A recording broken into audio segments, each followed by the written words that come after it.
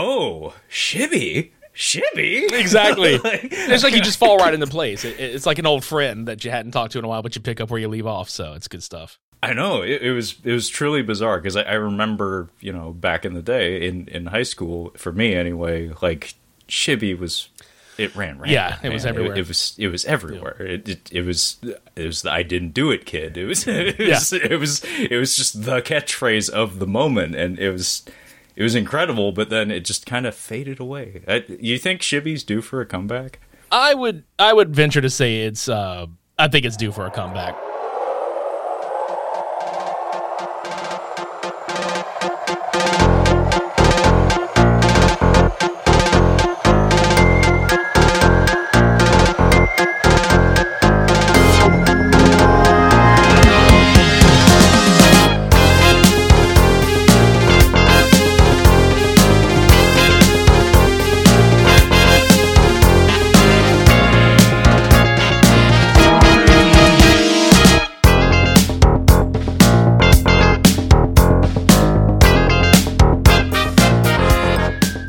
Was funny because, like, me and my brother, we both have tiny hands. So when that console dropped, it felt like the company, like, deliberately just slapping us in the nuts and saying, like, here's the Duke, have fun with that. Have fun with that, guys. God, no, it felt terrible to, like, pick up this juggernaut of a controller and just know, like, there's no way I can handle this properly. I just am incapable of handling this monster. It felt like the worst. It felt like every terrible part of the Dreamcast controller for me. Yeah, the Duke is a behemoth, but it belongs in a museum. God damn it! I'll have you know, I have like two friends of mine that prefer using that controller, and I'm like, you guys, like, it's all comes back full circle. I'm like, no, you guys are the special types of psychos. You think I'm a psycho that likes to edit fucking video and audio? You guys hold the Duke. Fuck you. Well, I'm going to transition us to talking about what we're actually here to talk about, I guess. Maybe I can toss out and then... Yeah. Come down! So, in case you haven't noticed, dear listeners, we have a voice that's only been on the show once prior, in the form of Richie, from the Super Media Bros podcast. He came on the show to talk about Paprika with me a while back. That was a fantastic episode. I had a lot of fun with that. And for whatever the fuck reason, it took at least a year to get you back. So we're working on it. Things are in motion. We're trying to improve relations with our friendly podcasts on the internet. But Richie, how's it going, man? How you been? It's going fantastically. It's been good, man. Rolling along with Super Media Bros. Another year in the can, and starting 2023 off. Hopefully it'll be just as good as it was last year. Like, we had a lot of fun with the content we covered in 2022. We kind of rolled back a little on our Cult Cinema Showdown series, where we were trying to not do it like too much. That way, when it does come around, it feels like a special occasion. Because that was always the goal, is like, once we hit 100 episodes of that, to kind of scale it back and then make it more of a special event kind of thing, which coincidentally leads us to how we're doing today's episode, which is I think is cool, because both of these movies that we're going to be talking about have been on my radar to put in our Cult Cinema Showdown series for a while. So it'll be nice to just talk about them, period, because we just haven't gotten around to them. Well, awesome. I mean, this I guess serves as like a halfway Cult Cinema Showdown episode. Yeah. This is a spiritual like successor, or like a parallel to that. Yeah. So as Richie had alluded, we are doing our Guilty Pleasures month here at Catching Up on Cinema. And I've been trying my best to have guests in the form of other podcast hosts on the show to make the picks from week to week. And in doing so, I've also been trying to kind of emulate the show format, as evidenced by the rolling intro that differs greatly from our own. So in the grand tradition of Super Media Bros' Cult Cinema Showdown, we're here to talk about two guilty pleasure films, one selected by Richie and one selected by myself. And we are going to be, I guess... I don't want to watch my kids fight, Richie, so this is hard for me. This is really hard for me to call a showdown, but I guess the official title is Dude, Where's My Car? Versus Beavis and Butthead Do America. So I guess the common theme between these two films is it's about two dumbasses and or buttheads who are looking for a seemingly innocuous plot device. Yeah. Merry mishaps ensue, and not quite a body count, but you can actually kind of like jump to a conclusion and assume that a couple lives were lost along the way. Oh, absolutely. Yeah, it was funny like watching both of these movies because I watched both of these movies in theaters when they came out, and they were staples of my home collection and have been for years. Like I physically own copies of both of these movies. And yeah, that plot device between the two of them, like literally what you said, two dumbasses in search of something. And coincidentally, they are both like objects and also to get laid, which I think is hilarious. Oh, yes. It's absolutely funny. Like one movie, they lose their fucking TV. And then the other movie, they lose their fucking car. And it's like, all right, cool. But, you know, all the stuff they run into along the way is just shenanigan filled. And I love stuff like that. And I think that's why these two movies were fun to revisit. Beavis and Butthead is always a fun watch. Be it the series, the rebooted 2011 series, the rebooted 2022 series, or both of the features, really. Dude, Where's My Car? Man, that fell into that weird era in the like late 90s, early 2000s where every comedy was like, for lack of a better term, stupid comedy that appealed to the high school and college crowd and were riddled with pop punk bands. I've noticed that about a lot of these films. Some of them hold up. Some of them have aged poorly. Jokes have aged poorly in some of them. But they are still charming in some weird way. Like, Dude, Where's My Car was always a good rewatch for me. And watching Seann William Scott and Ashton Kutcher, you know, on paper, you know, at the time, it's like, these guys really work together well, and they surprisingly do, you know. I'm not saying they would be a good live-action Beavis and Butthead, but pretty damn close when you consider at the time that this was out, we had already had Wayne and Garth, Bill and Ted, Jay and Silent Bob. You know, you kind of add Jesse and Chester to that ad, and then eventually Harold and Kumar, you know, stuff like that. Same director also did Harold and Kumar Go to White Castle. And that style like shows. I mean, this is absolutely dated in a lot of ways, but some of this stuff is still good. You know, it still makes me chuckle. Like I chuckled this morning watching this movie. So if he can still get a rise out of me, I'm like, all right, cool. Because I'm not necessarily a tough customer when it comes to making me laugh, but I love stupid humor. I just can't get enough of it. Like there's just something about it where I'm like, I know I shouldn't laugh at this stuff because it's dumb, but it's fucking hilarious. Yeah, I tend to veer towards, I guess you'd call it like smart dumb, where it's like it is dumb, like when you think about what's been delivered to you, but it's delivered to you in a sharp way. Like a lot of Airplane, a lot of some of those sight gags, and a lot of some of those eye rolling, just like wordplay moments and whatnot. Just the deadpan, the way they just kind of drop it in your lap, and it's like, oh wait, that was funny. Like for some reason that tickles me quite a lot. Yeah, I actually share your thing about the style of humor in this movie, because for me, something that I kind of miss in comedies is this type of just like, it takes place in a parallel reality kind of comedy where the rules do not apply, where this is a cartoon world where everything exists in this realm to entertain us, the audience. It's not meant to reflect our actual daily life and our existence. Like that's the thing that sometimes bugs me about like rom-coms and whatnot, is that they have to have that serious moment where like things get real, and it's like, you know, sometimes I just want to watch Seinfeld and just like have a good time. I don't want to watch Friends where they have to have like a schmaltzy like Ross and Rachel moment every now and again. Like It's not like it's a massive intrusion or anything, but my preference tends to veer towards, if you're trying to make me laugh, just focus on that. And if it's dumb, even better, because then I don't have to pay attention all that much. And it extends to the production design of Dude, Where's My Car as well. Like it's not a glossy, expensive-looking movie by any means, but the set designs and the costuming are curated in such a way that it's like, yeah, we clearly know what we're trying to achieve, and it's a dumb fucking comedy with two central protagonists who are dim light bulbs, but charming in their own right. Right. Yeah, and so you had mentioned that you saw both of these in the theater. Yep. And do you own both of them, like in some home media format? Yeah, I own Beavis and Butthead Do America and Dude, Where's My Car on DVD, and they're both from the original pressing of the DVDs. Like, I bought Dude, Where's My Car either in 2000 or 2001 when it hit home video, and I still have that exact same copy. In fact, I can remember putting it on in my bedroom. I was like 14. I can still remember putting it on in my bedroom to watch and then falling asleep and then waking up to the DVD menu just looping. And I'm like, oh yeah, this is still on. You know, it was a comfort watch for me.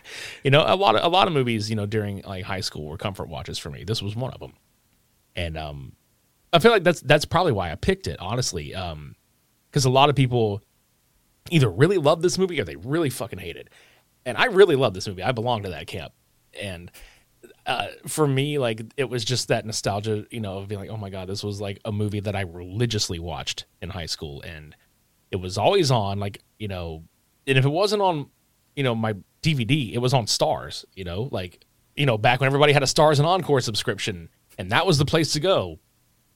You know, I would time it where if I knew it was coming on Stars West, I would turn it on Stars East and it would come on again. I loved this movie a lot. And then I just didn't watch it for a long time, you know, because I found other films and I got into more, you know, cinema, you know, stuff where around that same time I was watching, you know, I would go from Dude, Where's My Car to fucking Casino because I love Scorsese as well. So, you know, my friends would come over to my house and I would have my VHSs like in my room and they're like, okay, well, there's Silent Bob Strike Back on VHS, then Casino, like the dual VHS box, like right next to it.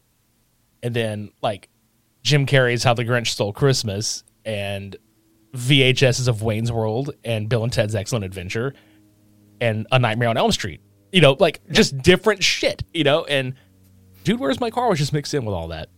And, you know, yeah, guilty pleasure, sure, but I fucking enjoy it. It's still fun to go back and watch. And revisiting the plot synopsis like years later, because I'll be honest, like as much as I watched this in high school, up until recently, I want to say it has been 10 years, at least 10 years since I've watched this movie. And I typically will watch most of the films that we cover on Super Media Bros with my girlfriend because it's been fun being with them for going on 5 years now. There's a lot of movies they haven't seen, so I get a lot of joy in introducing films to other people that they haven't seen, and they haven't seen a lot of stuff. And they were like, I've never seen or heard of this. And I'm like, oh my God, we have to watch this. And it was like a few weeks ago. And it was the first time I'd watched it in like over a decade. And so when the opportunity to do this came up, I was like, oh my God, I want to do this movie. You know, it wasn't my first choice because I was supposed to come on and hang out with you guys last week. But whenever I was like thinking more about it, I said, oh, this is absurdly in my wheelhouse completely. It's dumb humor. It's stuff that still makes me laugh. I still like the actors, and there's a lot of other actors in this movie that you know, you forget are in it. Like Jennifer Garner is in this as one of the girlfriends, one of the twins, Wanda. And then you had like me and you were talking before we came on here. Like you were like, I can't wait to see Donkey Lips in the bubble wrap suit. I'm like, oh my God, I forgot he was in this. It's one of those blink and you'll miss it moments. Then you have other people like Charlie O'Connell and Hal Sparks, and like you forget these people are in this movie. And even Christy Swanson is in this movie. It's like, dude, what the hell? Like y'all are all in this like really like, you know, for lack of a better term, this really like shitty like teen, you know, college humor stoner comedy from 2000. Like what the fuck, you know?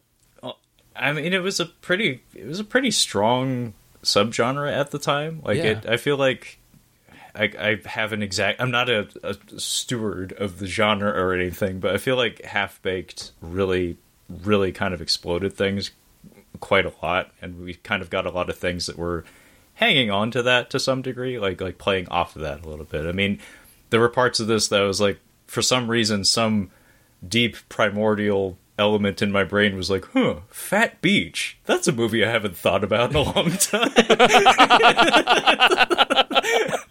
I think it was during the music video portion of this one, but it was just bringing back memories of like movies that weren't contemporary to this one necessarily, but ones that were certainly coming out around the time, probably a little bit before.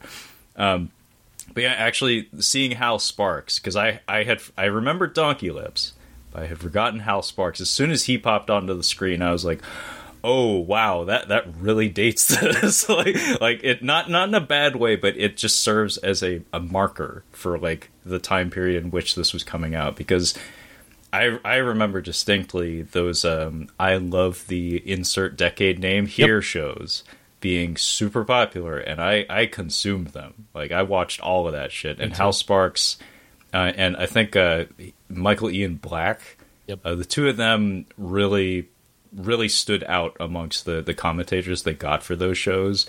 And just seeing Hal Sparks with his not frosted tips, but his gelled hair, I was like, oh shit. Yep. I remember who I was when he was a thing. Oh my God, I remember who I was when he was in Spider-Man 2. That's funny because I forgot he was in that too. I know. He was kind of everywhere for 2 seconds and then nowhere, as far as I know. Although I seem to remember one of his early claims to fame that he got some shit for, like, from his friends, and I think they even brought it up on one of those I Love the Decade shows. Was he was on like an episode of Dr. Quinn Medicine Woman or something at some point. Wow. I mean, if you're a working actor, you're gonna have stuff like that on your resume. You're gonna do Murder, She Wrote. You're gonna do Dr. Quinn Medicine Woman. You're gonna do all that shit at some point. But calling back just for 1 second to what you were saying about your movie collection when you were in high school, I feel like maybe that's just a thing amongst like movie fans of a certain age, particularly male movie fans of a certain age, because I think back to like my friend, it's like it's not a 1-for-1 match to yours, but there's like these like really strong parallels where it's like it wasn't Casino, it was Goodfellas, and it wasn't Nightmare on Elm Street, it was Texas Chainsaw Massacre, right? And it wasn't Dude, Where's My Car, it was Half Baked. So it's like there's all these equivalents. It's just like, I guess just like young men of a certain age maybe just like gravitate to those genres that have nothing to do with each other. Yeah, dude. Because I remember, again, going back to just the movie collection bit of it, my friends, like I was in a band in high school, like me and like 3 other people that played music together, because they would come over to my house after school to, jam, or they would come, all of them would come spend the night with me.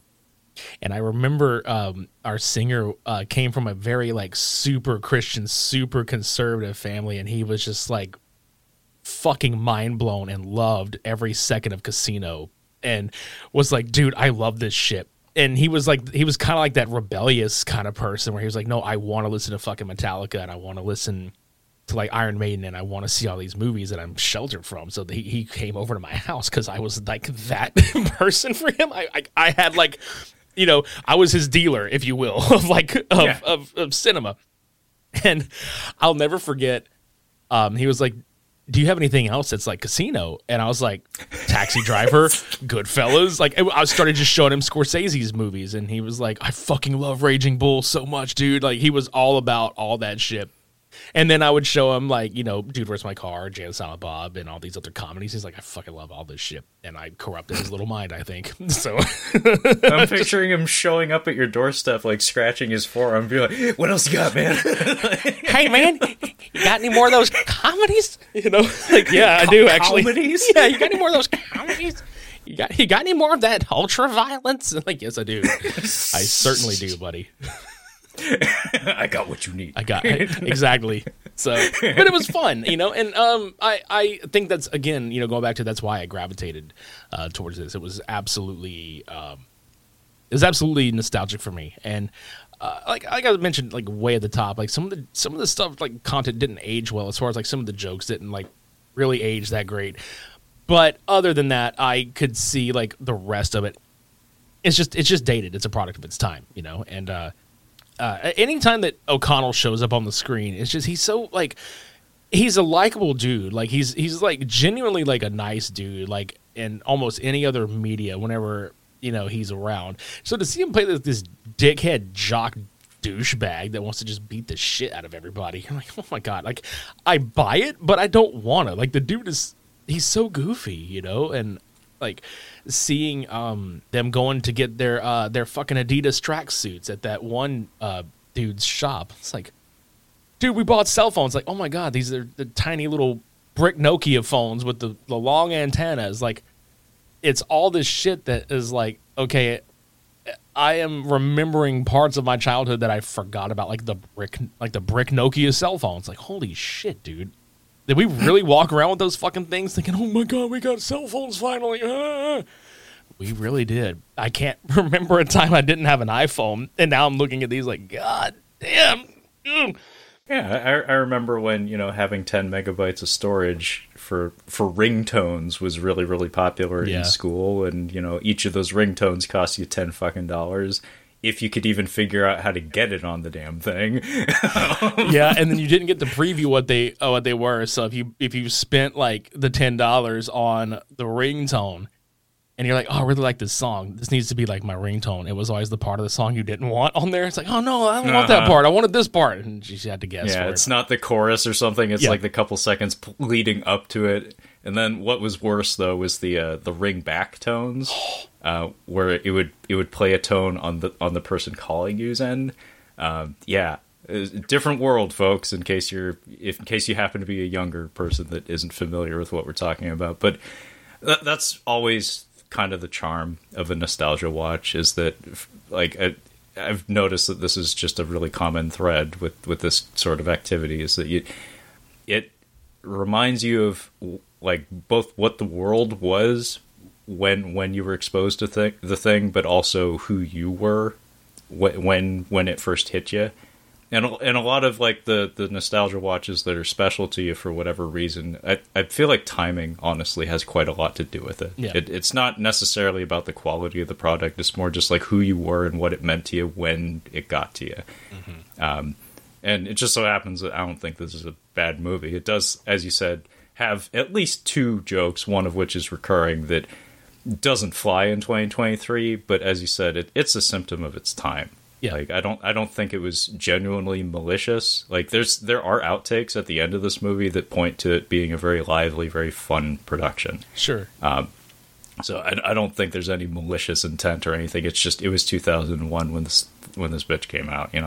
That's just how it was. But to like talk about the a little bit of like the background on this movie, like just the production history, just a little bit. There's very little to say as far as I know. I haven't like listened to the commentary on this film or anything. I didn't take it that far, but it is worth pointing out that as Richie had said, our director also did Harold and Kumar Go to White Castle, so just the first one.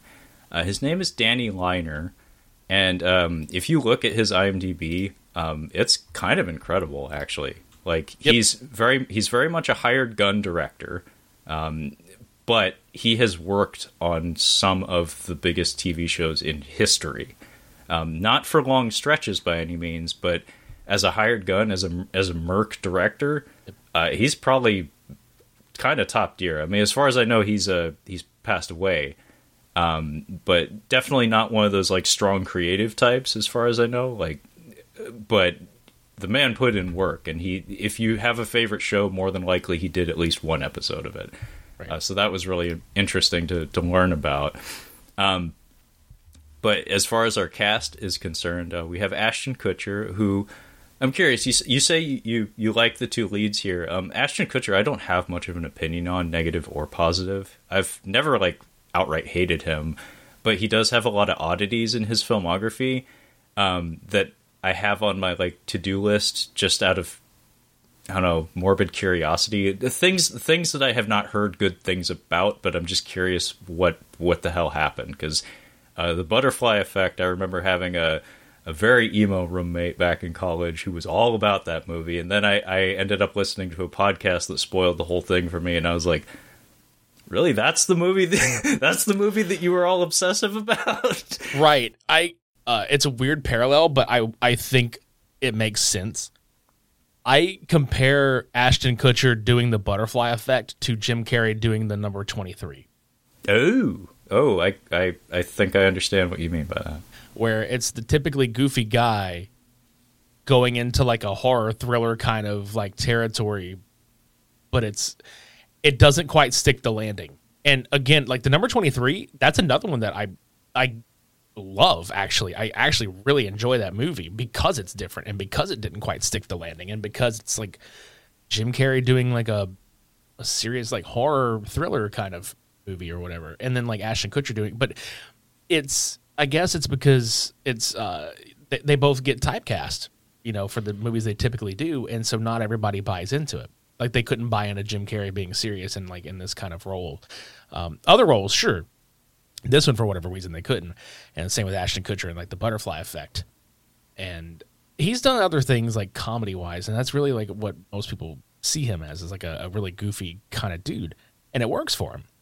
I also don't have an opinion one way or another where it's like I don't hate the dude, and you know I'm not like a big super fan. I like him all right, you know. If he's in something and it looks interesting, sure, I'll check it out. But I'm not going to go out of my way to go see the latest Ashton Kutcher movie in the theater. You know, it's not what I do.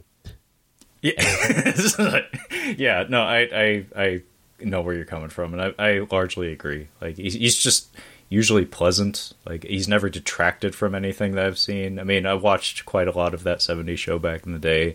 He knows what he's doing as Kelso for sure. Yep. I wasn't as impressed with what little I saw of him on 2.5 Men. Same, but you know, Charlie Sheen's a tough act to follow. Yeah.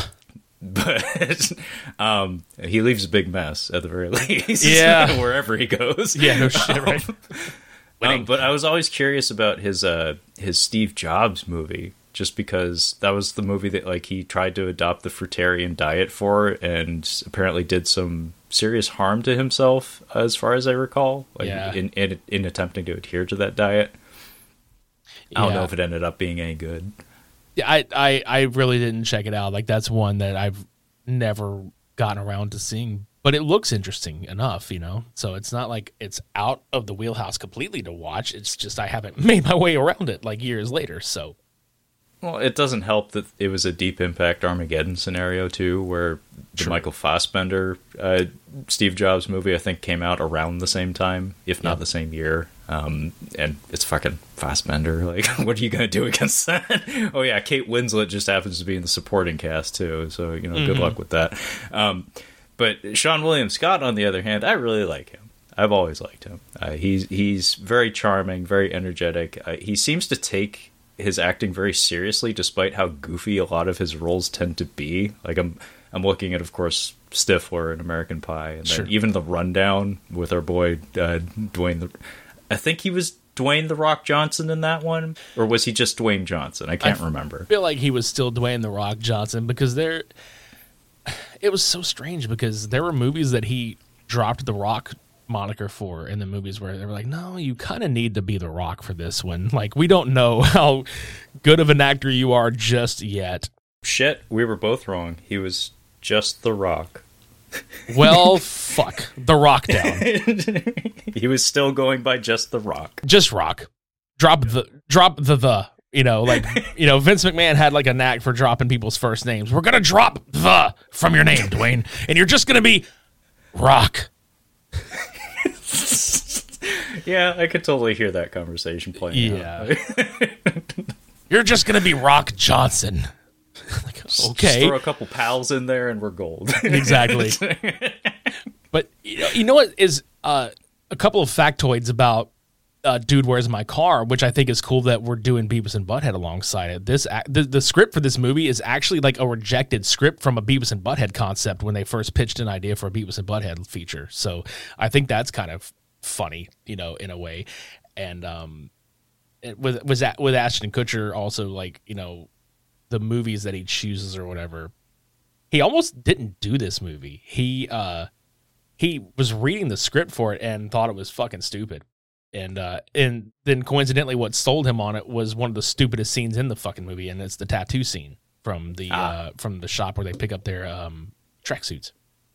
So, like, yeah, no, okay. I could see that working where you're reading it back to yourself and you're thinking of like Abbott and Costello or something. You're like, this is like classic comedy routine, but dumb to the extreme. Like this is the 2000s version of a similar bit of like Who's on First or something. Yep. But On that note, how did you want to attack this one? Did you want to go front to back on it, or did you just want to play highlights? Just talk. I mean, keys to the castle are yours, Richie. You can guide us through this any way you want, or we can just schmooze. I mean, we can do a little bit of both because I feel like the plot's pretty fucking simple. Like front to back, the plot is extremely simple. You got two guys who wake up, don't know what the fuck happened the night before.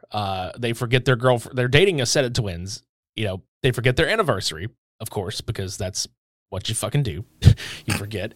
And then they're like, oh, yeah, well, we have gifts for them at least, but they're in the car. So we're just going to go drive over to their house and give them their gifts, and that'll be that. And ensues the plot of Dude, Where's My Car? Because, dude, where's my car? It's not there. And it's just this really fun, like, tracing your footsteps trip with a shitload of fuck happening. I mean, I'm talking, these two get hit by fucking cars, man. They get hit by fucking cars and just shake it off like, okay, whatever. And the film's only F-bomb comes from a little old lady driving the car that strikes Sean William Scott's character really hard. Fucking stoners. And I'm like, yeah. For the PG-13 movie, they got away with their one fuck word, you know, with this little old lady. And I was like, well, that's perfect because that sells it. Like the little old lady cussing them out is pretty funny. But yeah, I think the scene like that follows that where they finally, it doesn't immediately follow, but they eventually get to their girlfriend's house. And the place is fucking trash because apparently they threw a party there last night. Not to mention, like, they've woken up to a fridge load of, like, pudding, and apparently they work for a pizza delivery company, and that owner shows up to their house because they have, like, all this pizza that's just around their home, and he's pissed at them for apparently allegedly stealing all of his fucking pizza. You know, I had to crack up at the line where he's just like, make sure you never deliver pizza in this town again. And I'm just sitting there like, oh, no, I'll never deliver pizzas again. Jesus Christ, fuck me. You know, like, I want to deliver pizzas, like, the rest of my life. Nothing wrong with being your job or whatever, but, like, it's just so funny. Like, this dude's like, you'll never have a better job than delivering my pizzas. And it's like, okay, buddy. Well, I mean, what does it say about you that you haven't fired me yet? Exactly. Right, exactly. It's just so funny. And then, like, the random guy in the closet that comes out just to piss in their potted plant and goes back in the closet, and they're like, I thought you knew this guy. Oh, no, I thought you knew this guy. The typical, like, short humor that happens. And then you have, a plot that comes into play later is that they're always watching Animal Planet. Yes. And that's a plot point that comes around later. And it seems throwaway at the time, but it comes around and makes sense or whatever later. But anyway, they go to the twins' house and it's all fucked up, and there's a scene that at the time I was like, oh, this is great, this is comedy. And of course, like we always overanalyze shit years later. They go over, they make nice with the twins or whatever, and they're just like, oh, we see you've already got the place cleaned up, we'll take out the trash, and you guys go pamper yourselves. And Ashton Kutcher's like, oh, good thing they haven't seen the outside of this place or whatever. So they go fucking take the trash out, but instead of doing the normal thing where you take like a few at a time out, they decide to manhandle together like this fucking Mount Trashmore, if you will, of garbage. And for whatever reason, there is a fucking bottle cap on top of this thing that just slides off and hits the floor. And it makes me laugh because I'm of the mindset that that Sean William Scott was. He was just like, just let it go, dude. Like, this is that real convincing, like, he knows that he's going to try to pick it up. He's like, no, just let it go. We got this. He's like, no, I can get it. You fucker. Anyway, they wind up just retrashing the twins' house, because they trip over shit and cut the trash bags open and garbage juice everywhere and just ugh. Like that was one of those moments. The squirting on the curtains was that was a moment for me. Like that made me very uncomfortable. Squirting curtains, it's good stuff. Man. Squirting curtains. I mean, that's a Vince McMahon creation, right? That's it right there. Damn it, we're gonna call it Squirting Curtains. It's like, I'm gonna pair squirting curtains with draws.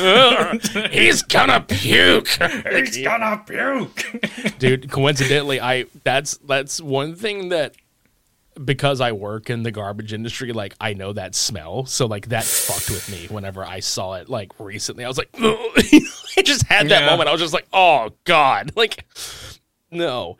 Yeah, I have some industry experience as well, and yeah, it's a particular stank that it's visceral. It goes down your throat. It works its way into you. Yes, it does. It becomes a part of you.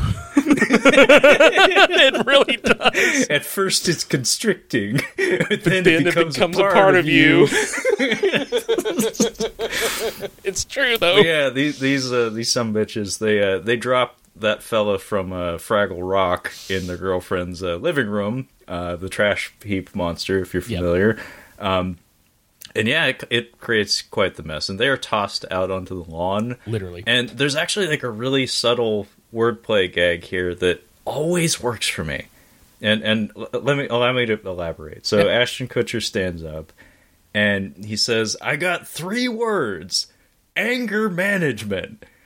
And I just love stupid fucking humor like that like signals to the audience. It's like, it's not declaring itself a joke, but if you're paying attention, it's signaling to you just how fucking stupid this guy is. And it's that when somebody like declares they're going to speak this many words and then fucks it up, and also making a list where you start with an A and then you move on to 2. That always gets me. It's like, an A, fuck you, and 2, your mother sucks cocks in hell. It's like, I think you fucked up the list there a little bit, buddy. Yeah, that's like Buzz in Home Alone when he's talking to old girl in the apartment in France. He's like, "You're not at all worried that something's gonna happen to Kevin." He's like, "No, for 3 reasons. A, I'm not that lucky.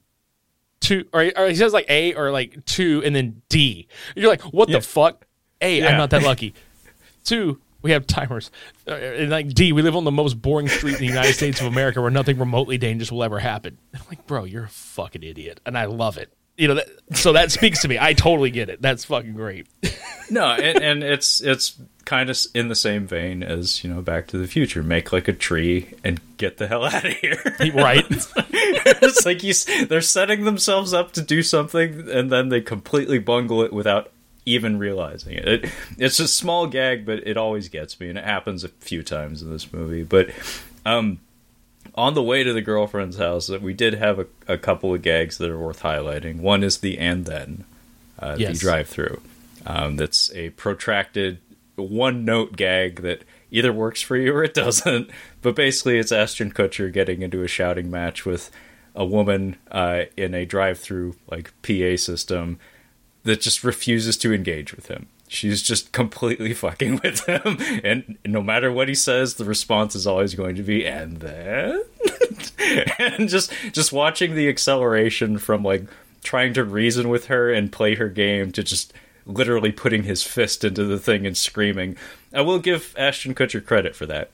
He is very good at stepping on the gas in kind of a Chris Farley sort of way, where he goes from way down here to yeah, he's a good physical comedian. He is. And that scene in particular is pretty goddamn funny for a multitude of reasons. Like when they pull up to the restaurant, it isn't just a Chinese restaurant, even though it's called Chinese food. There's fish and chips listed on the window. Yeah. And I kind of laughed at that. And then a visual gag, if I'm remembering correctly, there's kind of a visual gag where it's a takeout box as the PA box on the thing. And it's on a post. But when they drive off after he annihilates it, it's on the wall of the restaurant. There's like a couple of little gags like that I noticed that, production continuity and things of that nature. But the fact that he just destroys that thing with his fist, like he just puts his fist through the thing and just starts tearing it to shreds, and it feels like a good Snickers commercial. Like honestly, it's like you're not yourself when you're hungry, like because he's hangry as hell right there. Like I hadn't thought about that, but you're absolutely right. It just cracks me up. It's like you're not you when you're hungry. Yeah, what? Just beats the piss out of a PA box. Also, around that time, we get introduced to their dealer, which it's funny that this movie has a catchphrase in the form of "shibby." It can be used in any context. There are no limits to where shibby can be deployed. But it also does seem to double as like an allusion to smoking pot, getting high, in some regard.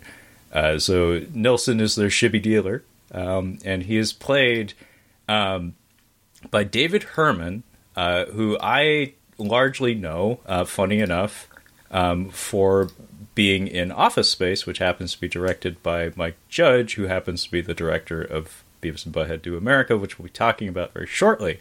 Connections, revolutions. Yes. I know him as Michael Bolton in Office Space, but he's a very prolific comedic actor, and I didn't know this, but I sussed it out. I kind of sussed it out when I was watching this movie, because there's a particular voice he assumes when he's being harassed by the bullies later on, where he starts to sound a little Pee Wee Herman-esque. Funny enough, his name is Herman. Yep. And I was like, oh shit, he's Jimmy on King of the Hill. Like, oh, hey Tommy, like sell the sodas, Tommy. You work for Jimmy. I was like, oh shit, he's Jimmy. I never knew that. Isn't it funny though, like all the connections that we're making between these two movies? Like really, like when you think about them on the outside, you're like, what do these two even have in common? It's like fucking, 6 or 7 degrees of Kevin Bacon. Like really, if you think about it, it's kind of neat seeing all the parallels. I mean, in this case, it's like 1 degree, 2 degrees. Yeah. It's like Kevin Bacon may have cameoed in this movie. Who knows? Maybe. I mean, that would have been cool. I would actually have no problem with Kevin Bacon being every movie that ever existed. Just have him on the set. Just like have Mr. Bacon involved.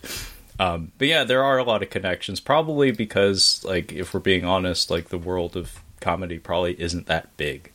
It's probably a fairly tight knit group. Like in terms of like 6 degrees of Kevin Bacon, like connections between comedic actors and writers, they probably at least are aware of each other, even if they don't associate with each other. So it's no surprise that there's connections. And actually, the detail that you shared at the top about this being a rejected Beavis and Butthead script, I didn't know that, but that's kind of incredible when you think about it. Yeah, because it was pitched as a live action concept. Yes. It wasn't even just like, cartoon.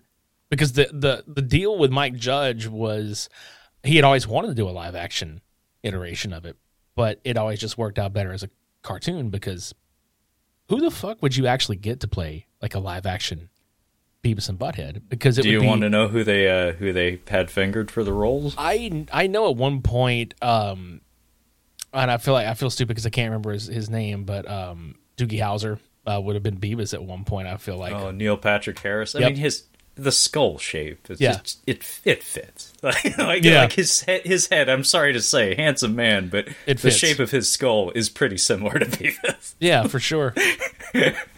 Apparently, David Spade and Adam Sandler were considered. Adam Sandler would be a great Butthead. See, It's don't his head need shape. it. I mean, yeah, he has the kind of the nose a little bit. Like, he's kind of got a narrow face, and I hate to say it, but it kind of works. Yeah. But I think the main thing is that, and we'll talk about this more in detail, is that Mike Judge often knows exactly what he's trying to accomplish. Sure. Like his eye for the American public is his discerning eye for the eccentricities of the American public is really special. He really knows how to capture everyday folks. Absolutely. and turn them into comedic caricatures that still hew very close to people you actually know and have dealt with in your daily life. Yeah. It's a gift. I really do like Mike Judge, except for that Extraction movie. Extract. That did not work for me even a little. Same. Big same. Anyway, Dude, Where's My Car? Yeah. So I think around here we get introduced to Christy Swanson for a minute. Chrissy Boner. Boner. Which What a is just name. a fun word. Yeah. Bonerific. I mean, good old Vince probably would have made a pay-per-view out of that one. We're going to call it Bonerific. It's like, all right, cool. Bonerific 2000. Yeah, we're going to hold it on Valentine's Day in February. Like, all right, dude. Cool. They only did the Valentine's Day Massacre once, right? Yeah. That's a one-shot show? Yeah, and then they brought it back. It's an NXT thing now. I think they call it like NXT Massacre or something like that. I can't remember what they Yeah, bear with me, folks. Richie knows the wrestling even better than I, and Kyle doesn't, so like every excuse, man, I got to take advantage of what I got. So if we veer into wrestling periodically, it's just gonna happen. Just hit that fast forward button. It'll be all right. We'll get back on track eventually. Yeah. But like, dude, okay, so they brought in Christy Swanson, and in comes the O'Connell with every, like, he says this a lot, the stoner bashing time, and then at one point he's like dirt bashing time. I'm like, god damn, he just wants to beat the piss out of everybody.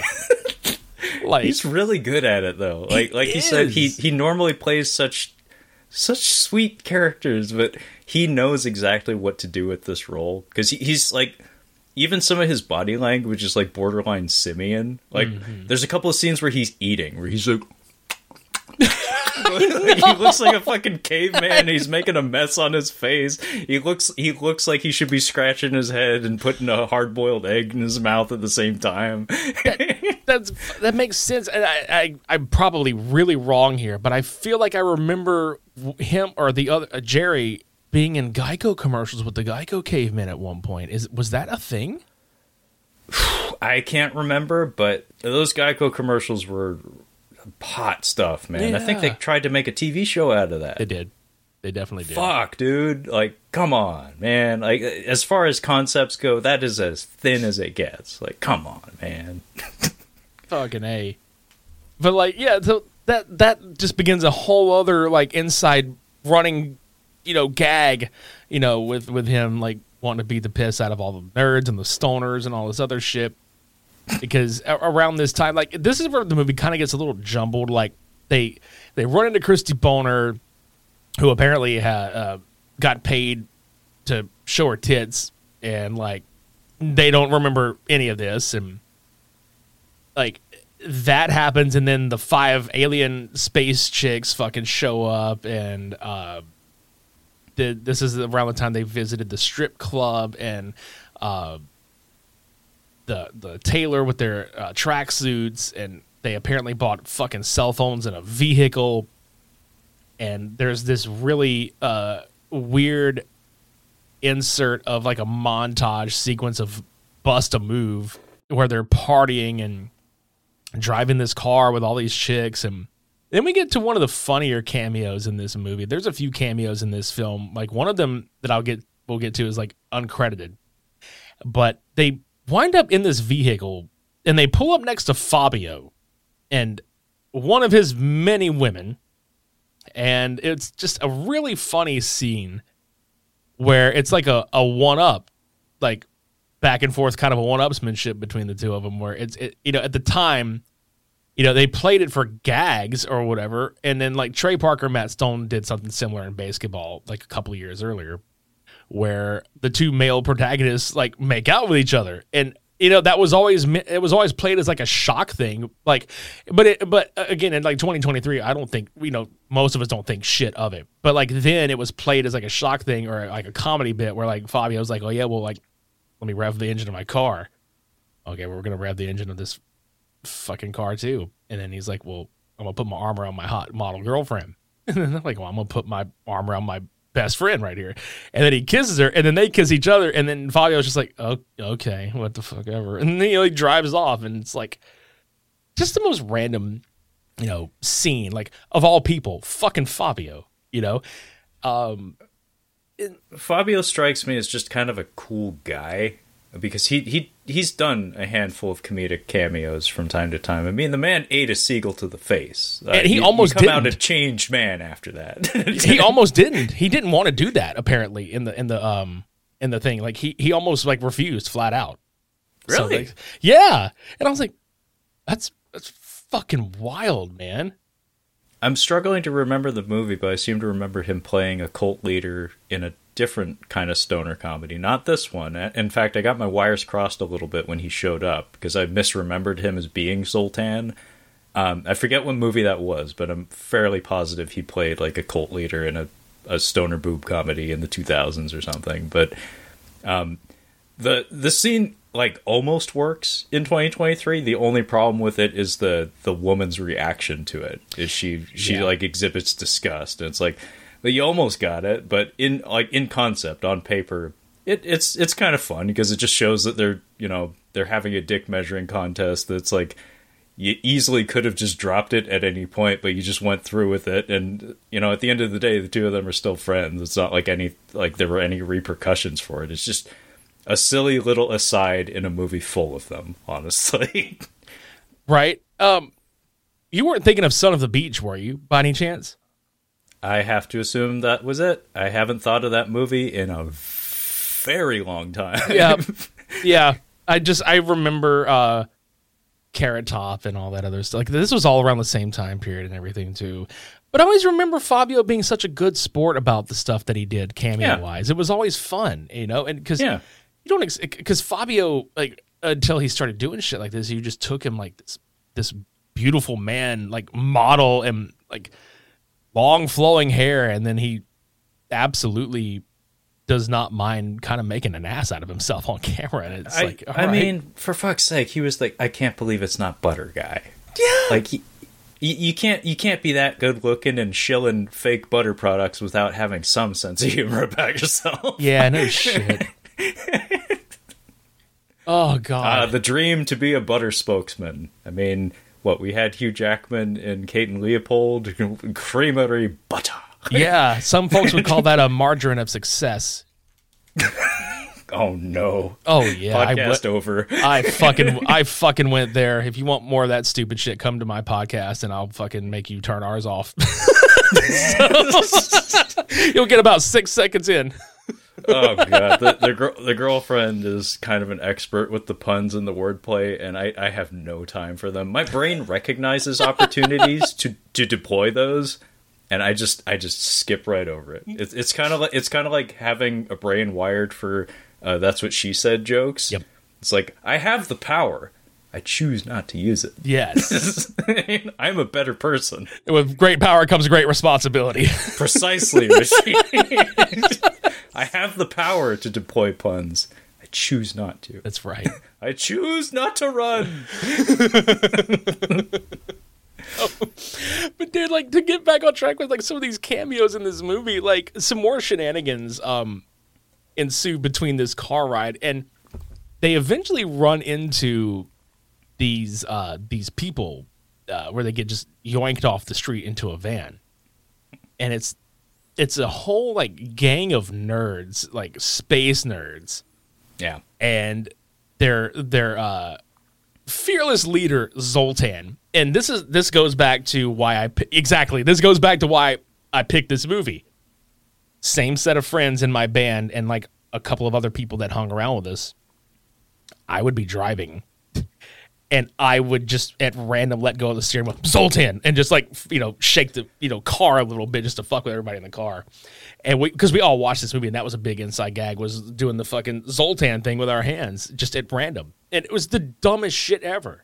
Because the dude driving the car, and what made it funny for us was the dude driving the car in that scene in the movie is late to the party on it. Because everybody does it like in perfect time. They're like, Zoltan, and he's like, yeah, Zoltan, and he's like, gets right back to the car. Trying to drive. Yeah, no, it's just so funny though. No, I love that. That was such a good gag, and yeah, I parroted Zoltan for quite a while as well. That was actually probably my biggest takeaway when I first saw this movie. That was the funniest recurring gag in the whole thing for me, is the hand gesture and Zoltan. Yeah, same. And just the timing, like, it's one of those gags that's kind of like the anger management thing I point out, where it's like, it doesn't draw that much attention to itself, but if you just watch the guy doing the rear projection driving thing, and like everybody says Zoltan, and the ritual is every time it's said, you need to do the hand gesture and say, oh fuck. Yeah. Oh fuck. Shit. It's right. And he just has that look on his face that he's like trying to focus. So serious too. He's like so serious about it. Well, he's probably crashed the van at least once before. Probably he doesn't so. want to do it again. Right. And the best selling part about that scene is when Jesse and Chester sit sandwiched between and surrounded by all of them. They're explaining who they are, and they're looking for like the space-time continuum and all this other shit, that's another plot device that everybody that they run into is after for some reason. Charlie O'Connell's character wants to get it so him and his group of people can essentially like have sex with the space aliens. The space aliens want it because eventually it's revealed they're kind of villains. And these two, I think German guys are also the after subtitle said just Nordic. Yeah, I was going to say there's something. They're after this space-time continuum, and, because it's mystery is only exceeded by its power or whatever. And, that's the quote. Yeah, it's what I'm saying. It's just like a whole, it's just a whole fucking thing. And anyway, they're explaining this shit to Jesse and Chester, and they kind of start like trying to stifle their laughter. And one of them just is like, it's okay, you can laugh, we're used to being mocked. And then they just like let it out. They're just like, because it is dumb, so, yeah. But they eventually go to this compound and they're just like, yeah, we're going to our leader, Zoltan. And it's revealed they're like, oh yeah, he lives with his mom, or like he lives with his parents or whatever, but we're not going inside the house, we're going over there. And it's just like this big fucking barn.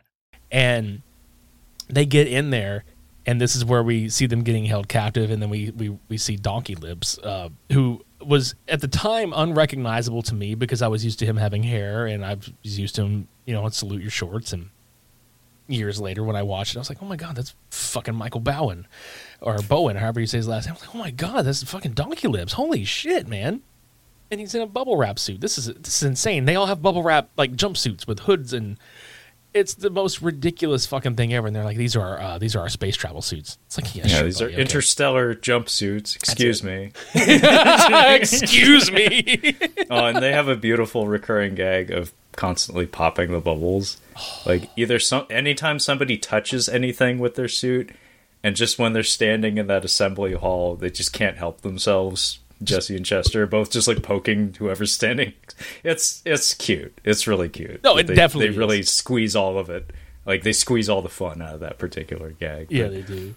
It's great. Donkey Lips was like a big deal for me because I watched quite a lot of Salute Your Shorts when I was a little kid, and I was like, holy shit, it's Donkey Lips. Right, like, us growing up on, Nickelodeon stuff, obviously. Yeah. And, we see all the, like, we've talked about all these cameos, and, like, there's still a couple more to get to, but, like, I know, like, Trevor and I are both probably sitting here like, that was the coolest cameo to see, probably, is, like, Donkey Lips. For me, like, yeah. Yeah, exactly, because you're just like, these guys did this TV show in the early 90s, and it's like, where the fuck did all of them go?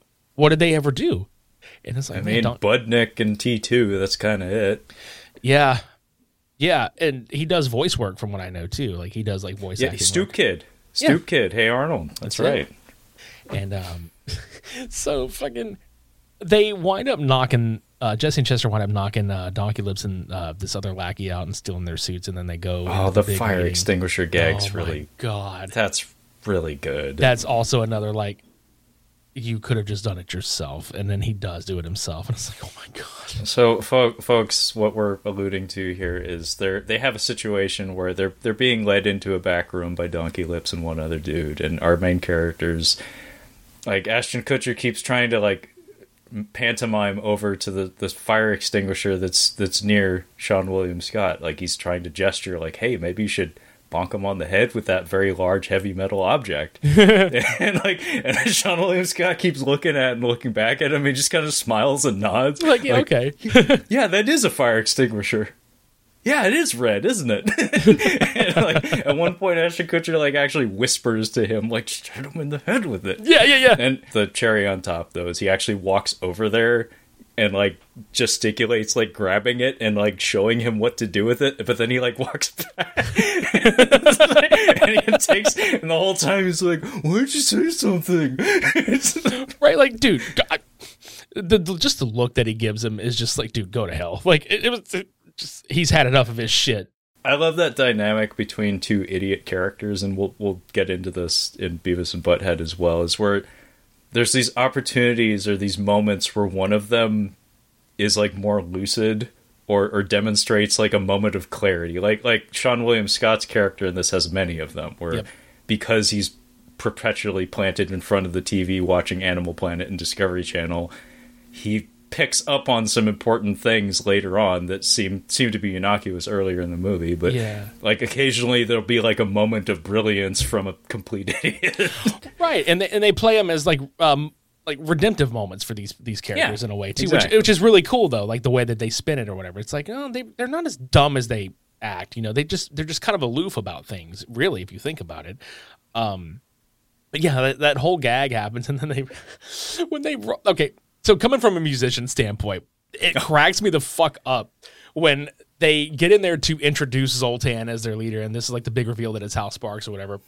The dude on the little like Casio keyboard with the pre-done like drum shit, and he's just like holding out the little, you know, the notes, and you know, listening to it, then I was like, oh my God, what the hell is this? And then like, you know, years later, I'm like, this actually kind of slaps, as the young folks will say. I was like, this is really it's actually good. a nice little jingle. It is, but just the look that he gives, like he comes out like almost way too fast, and then the drums kick in by the time he's on the stage, and he's like, cut the music. The guy's just, oh, he just stops playing, like, oops. God, that poor bastard. He was really into it, too. I know. I actually would have loved to have heard the rest of that, because, as you say, it slaps. It does. Or it pops, if you will, with all the bubble wrap happening around them. Yeah. Got him. You know, zing.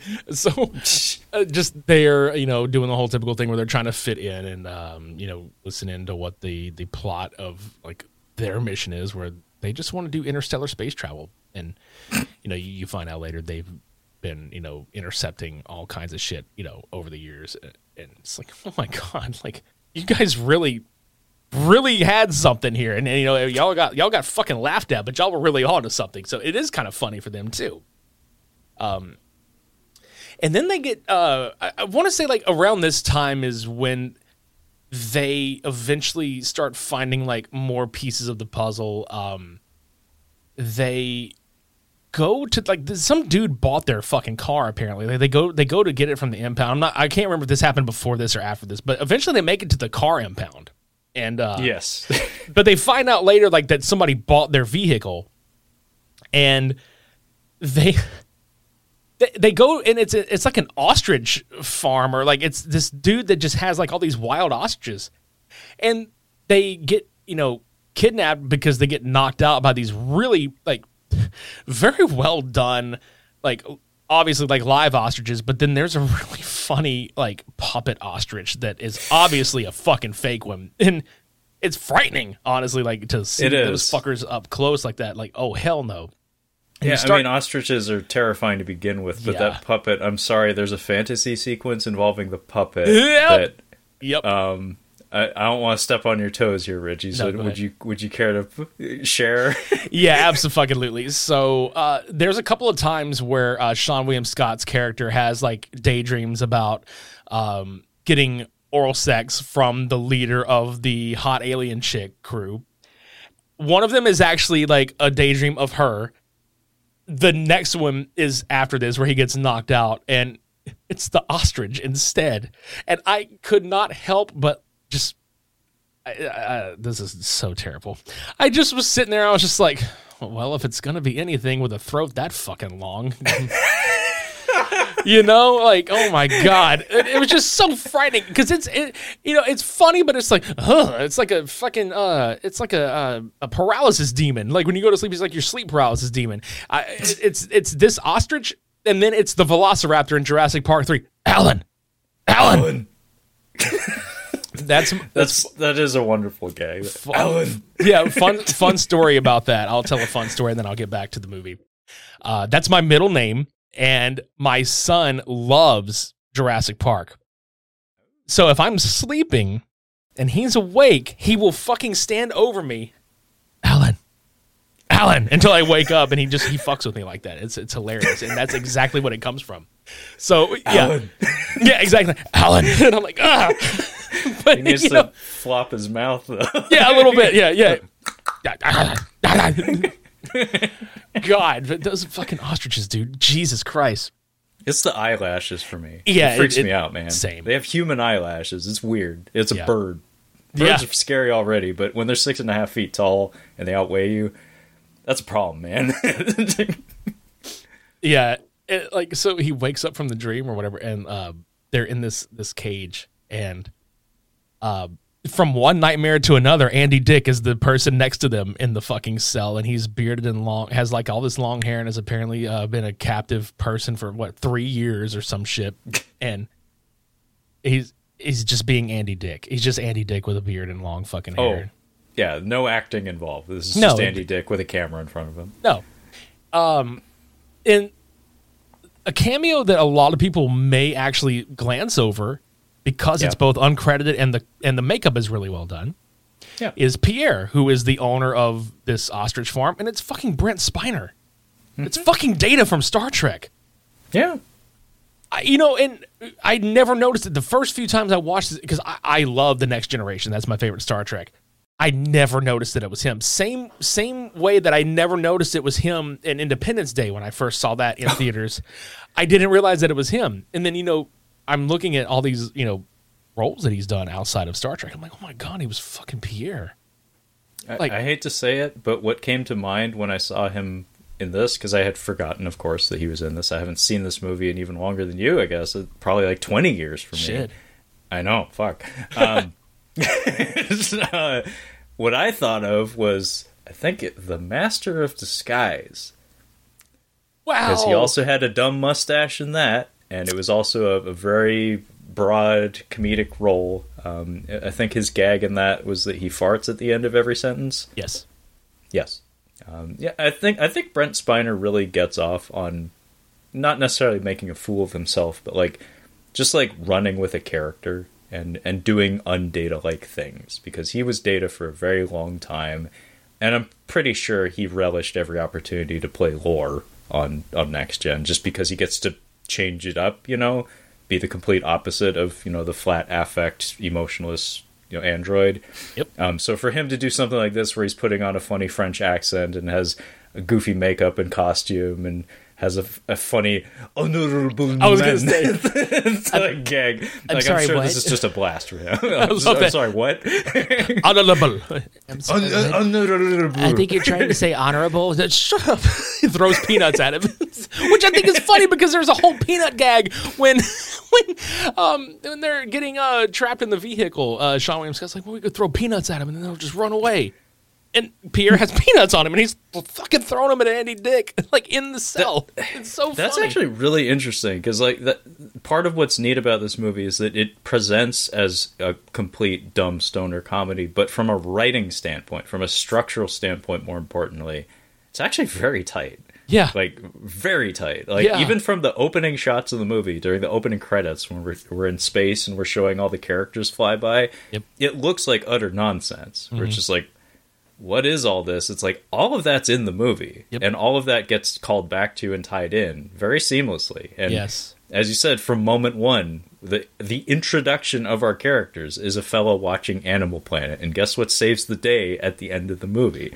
There's a lot of that sprinkled throughout the movie, and I didn't notice that he threw peanuts at him specifically, but now that you mention it, it's that's attention to detail in a pretty dumb fucking movie, but clearly somebody was paying attention. Yep, it's these broken apart peanut shells. He's just tossing this shit. And I'm like, oh my God, this is brilliant. You notice stuff like this over the years, and it's fuck, man, it's really well written.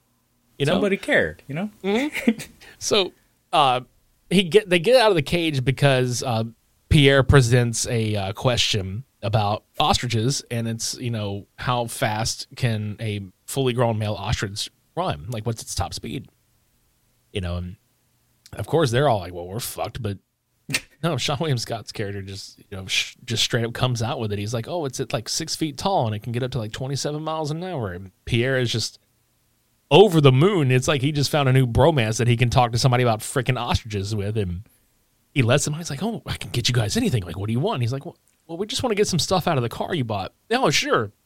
And one of the funniest lines in the fucking movie that gets really glossed over is they go out, and the car is not in the garage where Pierre is keeping it. And he's like, I don't understand. The car it just disappeared. And then fucking Ashton Kutcher, how do you just lose a car? This is the whole plot of the movie. How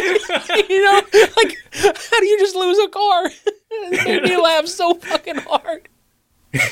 Because I remember seeing that with a group of friends in the theater, and I was the only one that laughed at that line. And they were like, "What are you laughing at?" I'm like, "Are you fucking serious right now?" Like, that was my response. I was like, "Okay, whatever." You know, I was like, "I'm just going to be the one that the gets past this." hour of film has been about exactly that. Yeah, exactly.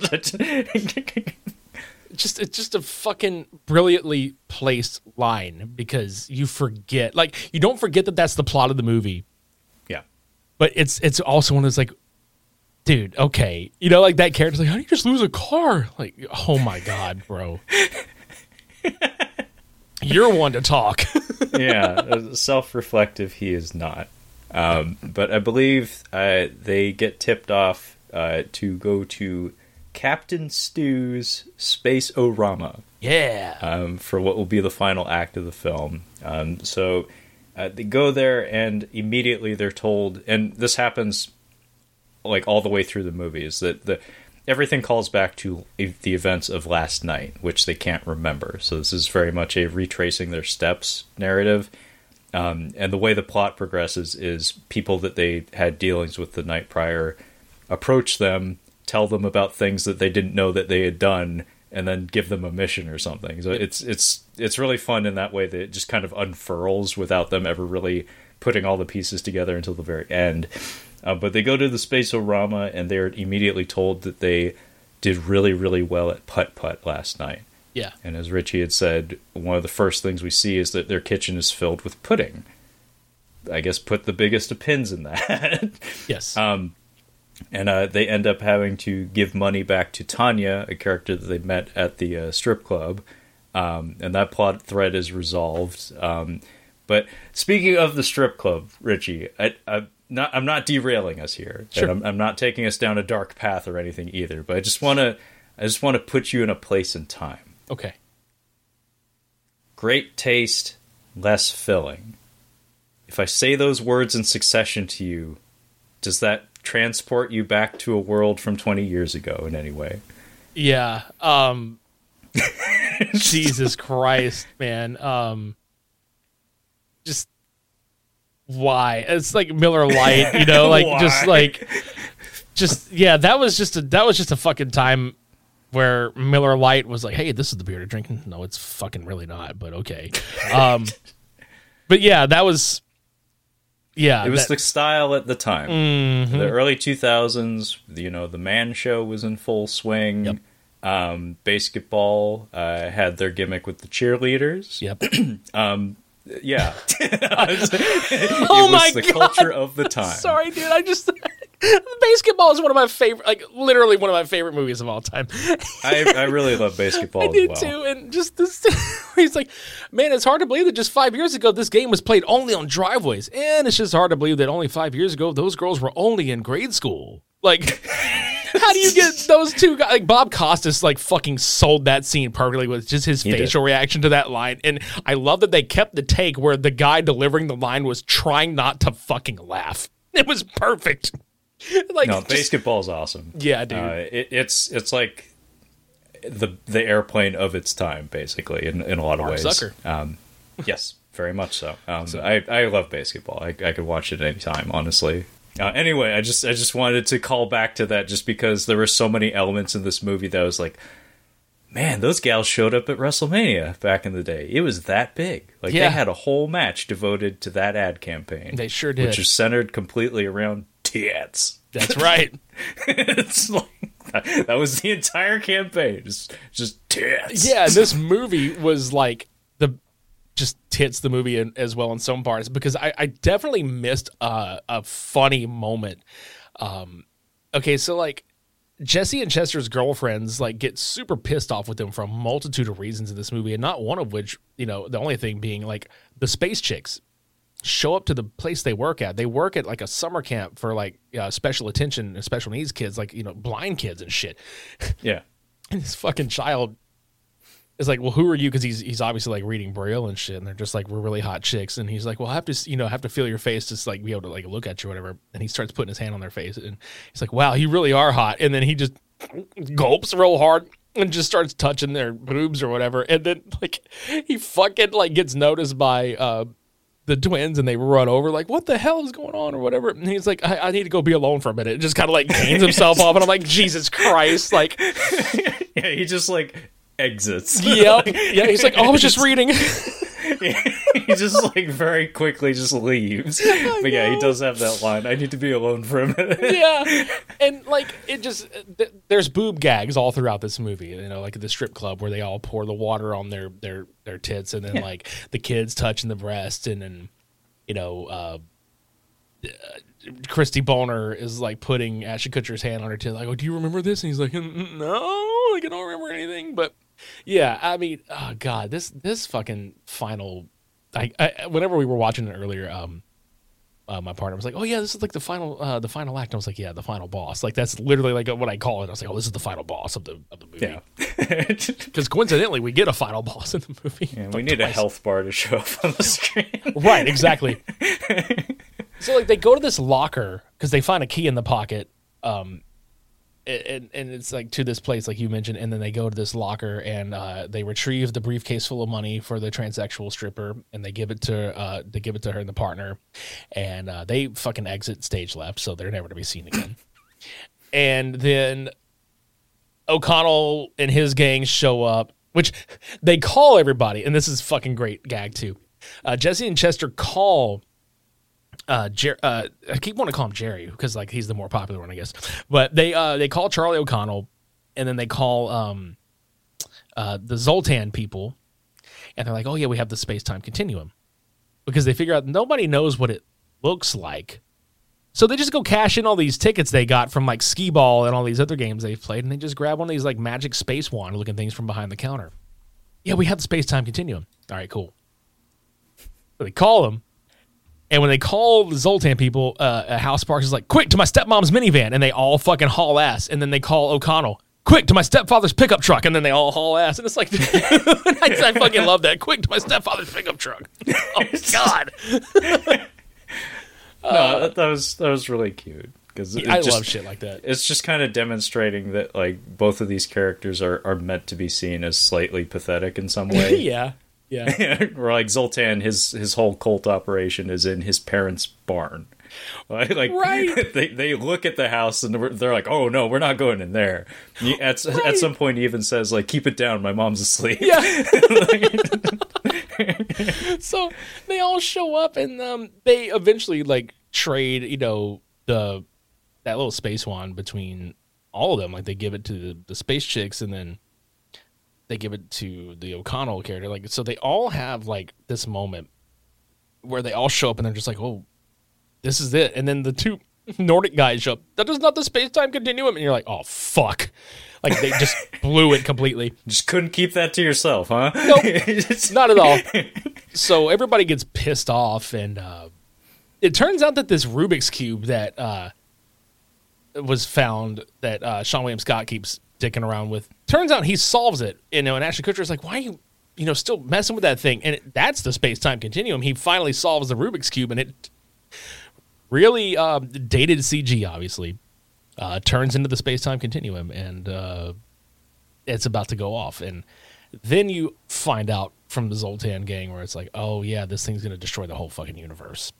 It's got to be deactivated. But then they're faced with a complete dilemma, because they don't know if the Nordic dudes or the space chicks are trying to destroy the universe. And they're arguing over who to give it to. So the pudding comes into play, which again, great writing, and it all comes full circle. The pudding comes into play. And you remember they can't remember dick about last night. So they're just like, well, we're going to ask them a question that only they would know if we were really here last night and like hanging with all these people. And it's, what was the score on the 18th hole of putt-putt? And the Nordic guys are like, well, you got a hole in one.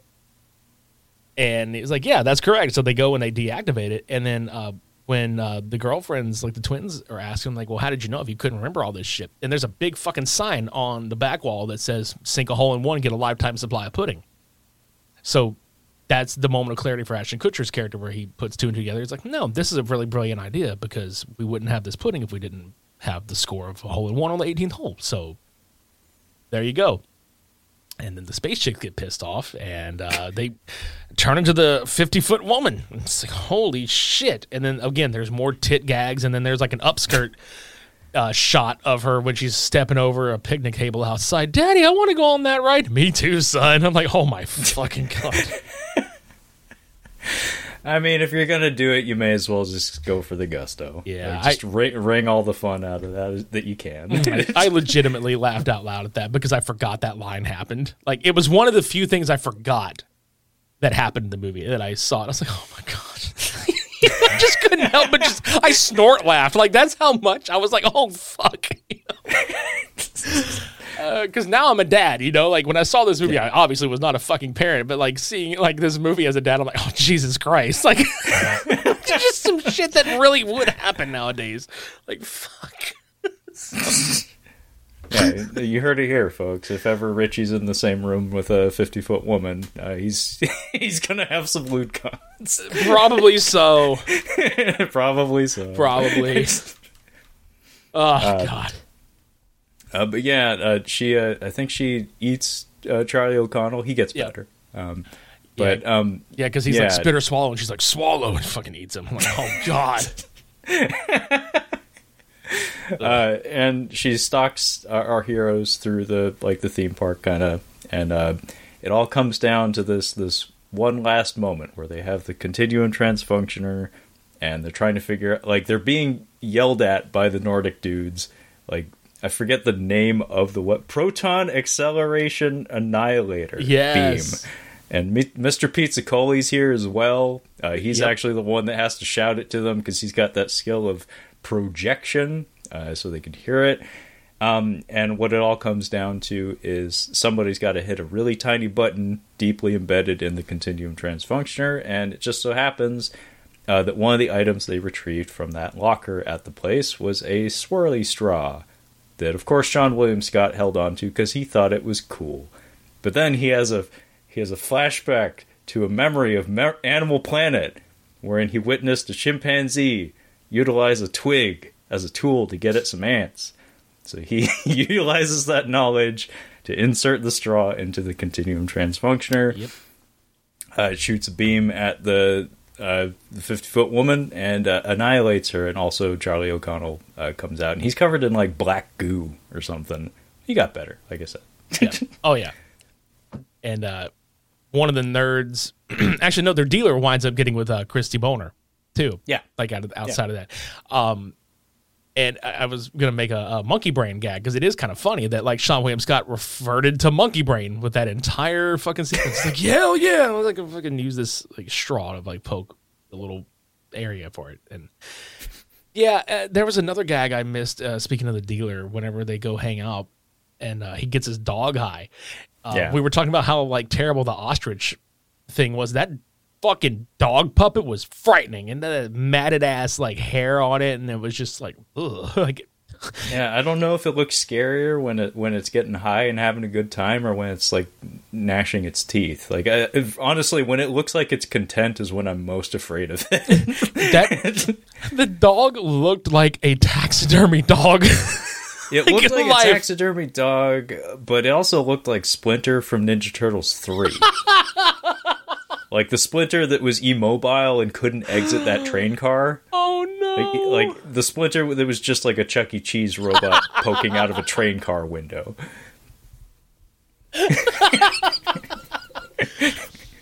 Charles Entertainment Cheese. I made a funny. Yes. I made another funny. I look very funny. Like in the third one, that was him. Oh. As his eyes are blinking out of sync, and he starts shooting sparks. He looks.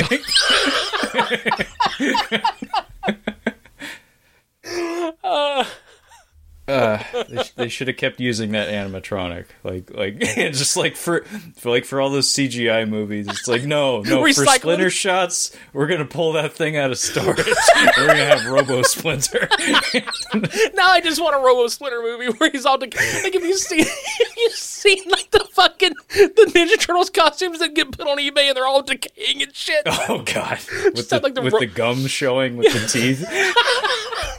Have a Robo Splinter movie like Where they're all fucked up. It's like a zombie Ninja Turtle movie or some shit. Well, what you got to do though is you got to leave the on-set audio on the soundtrack for the film, so you just hear the yes, like every time they move even a little bit. They fucking step like RoboCop and shit.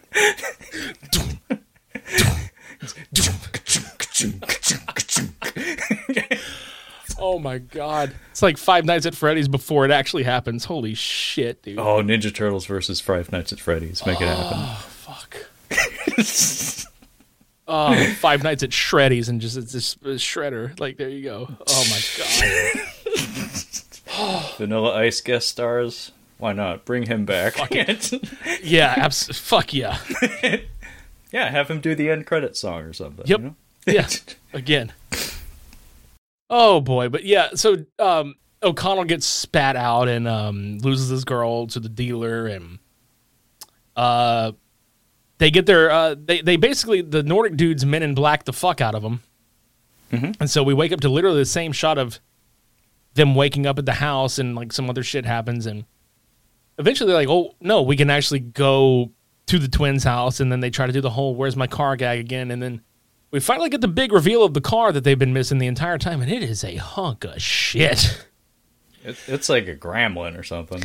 Yeah, like it's a yellow car, and it's got like a green door on it, and there's the shibby on the license plate, and you know, for all things about this movie that I did want to point out and laugh about, to my stepmom's minivan, to my stepfather's pickup truck, at least Jesse and Chester own their own fucking car. I know, that impressed me. Like, right. I was like, what? Really? They have a car? Like, these guys don't seem like they, have it all together, but I guess they did something right along the way. So, like, right? So they go and they give the gifts to the twins, and it's like these little bracelets that say, I heart you. And the special treat thing was like a big thing because they were like, okay, the twins said we're going to get a special treat. We've been going out with the twins for a year. We haven't had sex yet. So that's what they assume. And it turns out they're just these fucking hats with their names on them. And they're like embroidered berets. They both had the Rusty Griswold from European Vacation thing going on, where they're just like, oh, fuck. And like that's a thing. But then they also had these extra necklaces that the Nordic dudes left behind, and they're like, oh yeah, your girls are gonna love this gift, and so will you. And going back to the tit gag, it's necklaces that make their girlfriend's tits fucking huge, and they're just like, sweet, and just it ends with them driving off, and that the girlfriends notice the tattoos, and then a repeat of the dude's sweet gag with the tattoos, and a shot of the sky, and that's it. And a sequel titled Seriously Dude, Where's My Car was in development for so damn long and just never happened. And I wouldn't say that it's a good or a bad thing.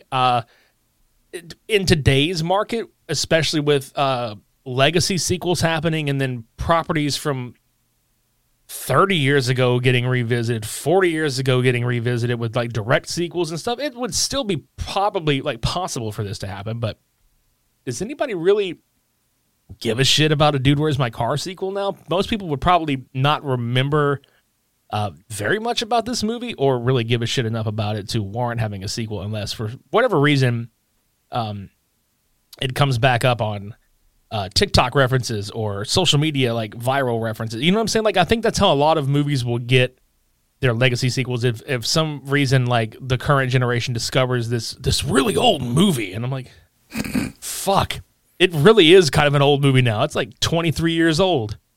Fuck. Yeah. Yeah, it's pretty fucking old. Like I said, it's been like 20 years since I've seen it. Yeah.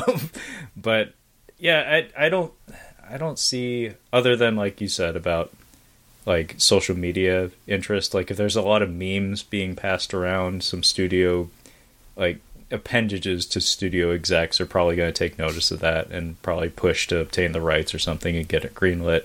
But beyond that, I don't think this would be a good candidate for a legacy or revival sequel. Yeah. Partially just because the culture has moved on in ways that kind of outdate this one kind of grossly in some ways, where it's like, for one, stoner comedies I feel like are just not they just don't have as much of a place, just because like this country in particular, or at least my region of the U.S., the relationship to pot and getting high has changed quite a bit. Yep. Where it has virtually no mystique in the Pacific Northwest anyway. So the notion of like building a whole comedy around the idea of like aloof stoner types, it's just like, like pretty much everybody seeing the movie actually just is that, and unfortunately we don't get into intergalactic adventures on the regular, right? And then the boob comedy stuff, we're a very long way away from that now. So it's like, as charming as these performers are and as tight as the script was, I feel like just making a spiritual successor to it, like, if anything, I'd actually welcome that more than actually just getting the band back together again to make another one, honestly. Absolutely. I agree. But yeah, this was a fun rewatch for me. Like, it really was kind of remarkable to come back to it after so long and have it, like, discover, like, oh, wow, I've retained, like, all of that for the most part. Like, right. There's a couple details here and there, but for the most part, it stuck with me. And I think part of that has to do with when I first watched it. And I do think it is a lot of fun. Like, I do think it holds up pretty well. Yeah, I was, for having seen it as much as I did in high school and everything, and then only watching it maybe like 2 or 3 times in the last, decade or whatever, I was very surprised at how much I remembered about it and how much came back. I've gotten to where I don't really take notes on much of these movies anymore if I've seen them a billion times. Like, it's kind of frightening to be able to, like, readily recall shit. There's movies that I can still start and say every line of dialogue from every fucking character. Dumb and Dumber is one of those movies. I can quote it from front to back. It's like, that's frightening, to have seen something that fucking many times. So. Yeah, I think I have a few of those. Transformers the movie I can probably recite front to back, honestly. The animated or the Michael Bay? Please say animated. Animated, Richie. Okay. Come on. Man. I know. Podcast over. Yeah. So that goes to a conversation I was actually having with somebody. Not to derail again, but like we were talking about how it's like a podcast. But they were talking about how it's like some movies are like, this is my favorite movie. Like, oh yeah, Godfather is my favorite movie, or like Scarface is my favorite movie, or fucking like any movie really is like, oh, this is my favorite movie of all time. Is Transformers 2007 really somebody's favorite movie of all time? Like, I really think about movies like that, or just movies, period, where I'm just like, oh, that was fucking ridiculous. Like, is this, like, somebody out there, this is their favorite movie of all time? Like, yeah, every movie, pretty much, there's going to be somebody, but, like, it also just, like, the timeline continually moves forward, and I think it was Stan Lee said, every comic is somebody's first. Mm-hmm. And as I said about nostalgic picks at the top of this discussion, like, I think a lot of what really latches onto you has a lot to do with who you are and when it gets to you. So it wouldn't surprise me at all if there was a whole generation of kids out there that Transformers the movie from 2007 is the bee's knees. Like, it serves as like the cultural foundation for their character. Is all the things contained in that movie. Mm-hmm. And that's frightening to me, because like, I'm not saying like the stuff I was raised on was that much better or anything. It's just like, it was that much better. Right. Like, if I'm being honest. Oh, fuck. But yeah, I guess that's about it for Dude, Where's My Car? You mind taking a break for a second? I gotta take a leak. Yeah. So this is normally the part of the Super Media Bros podcast where Richie and his buddy let you know that they are founding members of the Odd Pods Media Group, as well as do an ad read for Manscaped. We are not sponsored by Manscaped, but I guess friendly reminder: shave your face, trim your balls, and probably make sure to clean the razor in between all that business. That being said, let's get to the second half of the show. What the hell was that? So, we just finished talking about Dude, Where's My Car? Which was Richie's guilty pleasure pick. And it needs to be said, both of these movies, I don't think either of us feel especially guilty for liking. No. In my case, it's just kind of funny that it's on my shelf of movies just because it sticks out like a sore thumb. Because I own very few comedies, so any one of them is going to stick out. I'm mostly like an action and martial arts guy for the most part, but my movie is to complement Dude, Where's My Car? Is a Beavis and Butthead Do America, from director Mike Judge, of course, but this was from the year 1996, which I had to look this up. I think it was between season 6 and 7 of Beavis and Butthead, which had been around since 1993. So this is a few years into the cultural phenomenon that was Beavis and Butthead. Hell yeah. So for me, I think a few years younger than you, Richie, but I was very much cognizant of how big Beavis and Butthead were. They were kind of ubiquitous in American culture for a minute there.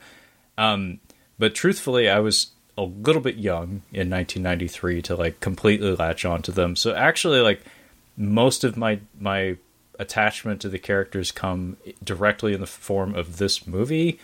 Some of the video games of questionable quality, mind you. That Sega Genesis game is barely playable, and the Super Nintendo one is quite unfair. It's still kind of fun if you have a buddy, though. I actually beat the Super NES one. You got to the Gwar concert? I did, and I fucking Holy won. shit. We got a fucking ace gamer on the podcast. It's fun, dude. It's funny because, like, when I was younger, I could zoom through that game like it was nothing. And then going back to, I was like, yeah, let me go fucking replay this years later. Dude, I can't even get past, like, 2 of the stages to do this shit. Like, well, they're way too long, and if you don't have a buddy to play with, the health system is fucked. Like, that game is so mean. Yes, it is.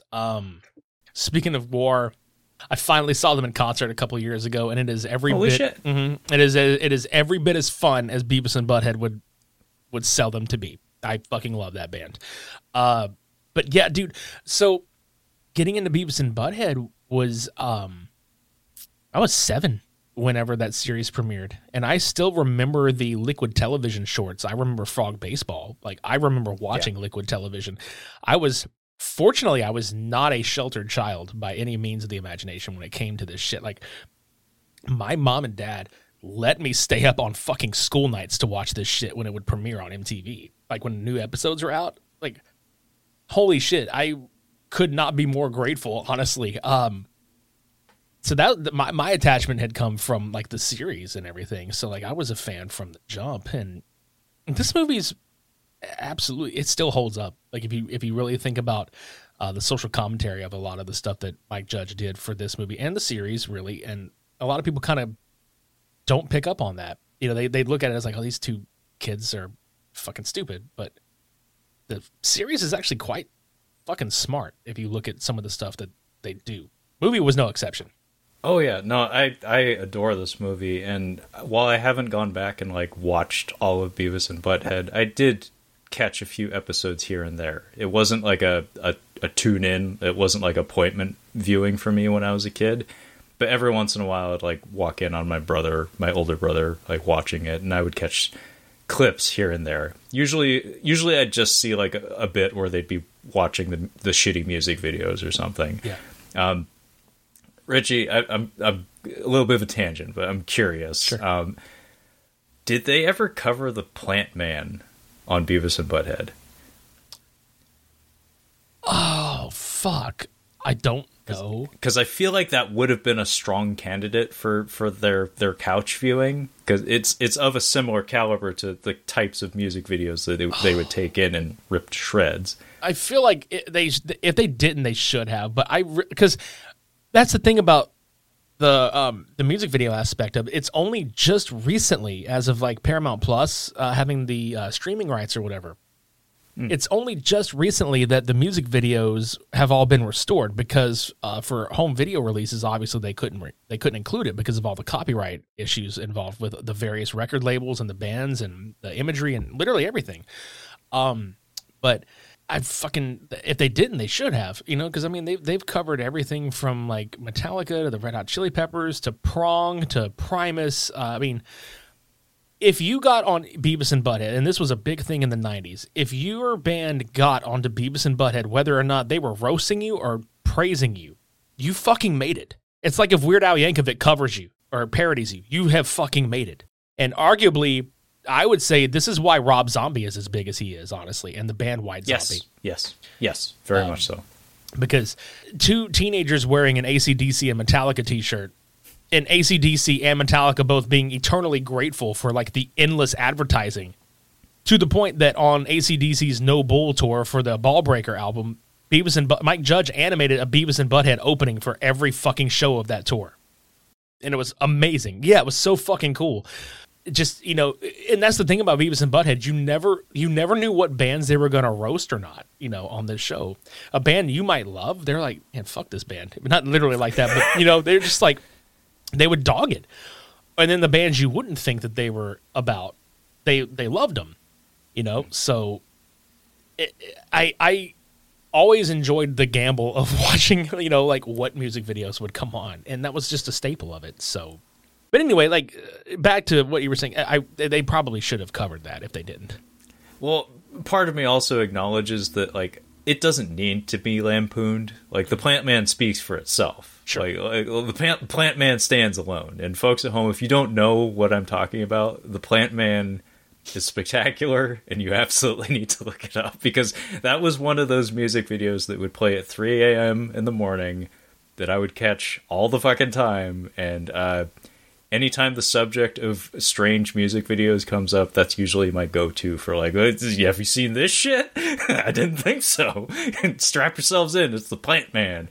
But actually, that's really interesting. I hadn't considered that, but Beavis and Butthead were enormous. Like they were a huge, huge pillar of the culture, like of the youth culture of the youth back in the day. So like in some ways, regardless of what commentary they're providing to your music video, them lampooning your video from that couch is, I guess, akin to like the Johnny Carson show or Ed Sullivan or something, where it's your launch pad to bigger and better things. And I'm sure they anointed a lot of like up and coming bands just by virtue of featuring them on the thing, regardless of what they said about them.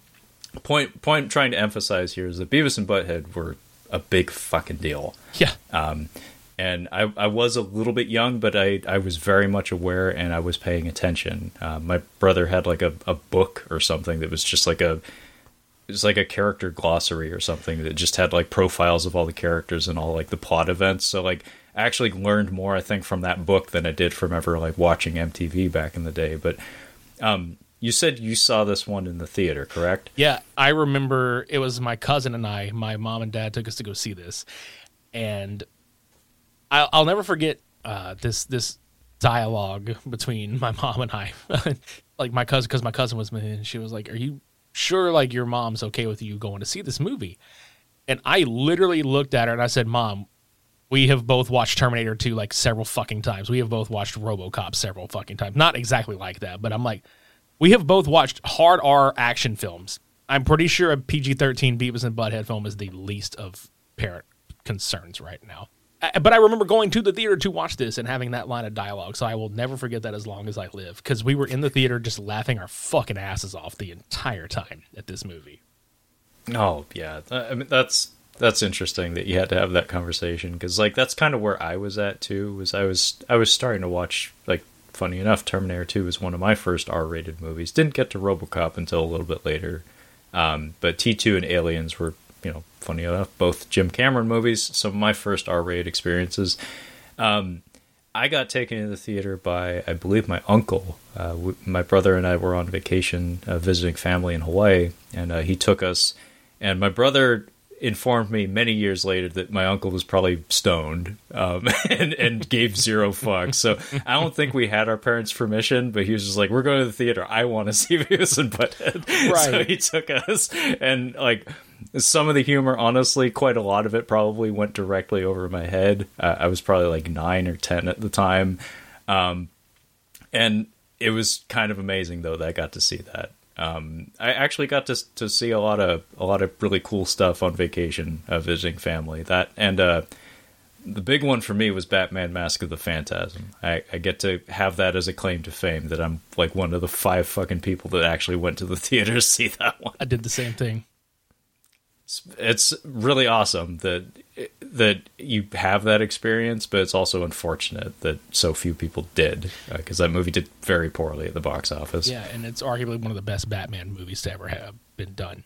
It really is, honestly. There's a reason we did a whole episode on it. It's because it really is one of the very best Batman films ever. But The Road to Beavis and Butthead, the motion picture, we kind of covered it to some extent, in that the previous movie we just talked about apparently was a rejected script for this. David Geffen, kind of a powerhouse producer at the time, and I believe still, he was kind of trying to shepherd this project. He really wanted this to happen. He had a lot of confidence in it, but as Richie had pointed out, there was a lot of pressure to try to do a live action adaptation of this. And I touched on this earlier, but I'll go into it now. I wholeheartedly disagree with that. Like, I would probably watch it, but to me, the whole key to Beavis and Butthead is like Mike Judge's vocal performance for both of the characters, as well as many of the other characters in the cast, but also just his very specific eye for detail, that the creative control provided to you through the medium of animation, to me, feels like the correct way to explore a lot of this. Because to me, Mike Judge is like, his gift as a comedic writer and performer comes from his ability to observe humanity and translate it in a very like humanistic way, but also like a very cutting, like almost like not sniping, but like he's very good at boiling down the essence of the world around him and presenting it to you in a way that is very believable, but also heightened ever so slightly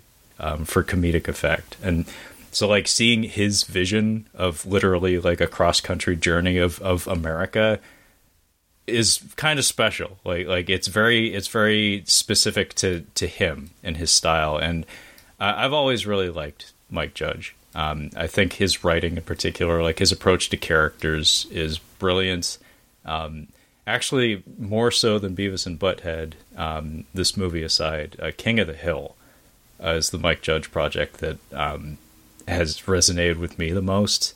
I love that show. I've watched it through so many times, and it actually makes me concerned that they're doing a revival of it, because I know they did that, correct me if I'm wrong, but successfully with Beavis and Butthead. Like, what's the new Beavis and Butthead like, Richie? Because I have no idea. Oh, dude, it's as every bit funny as you would think it is.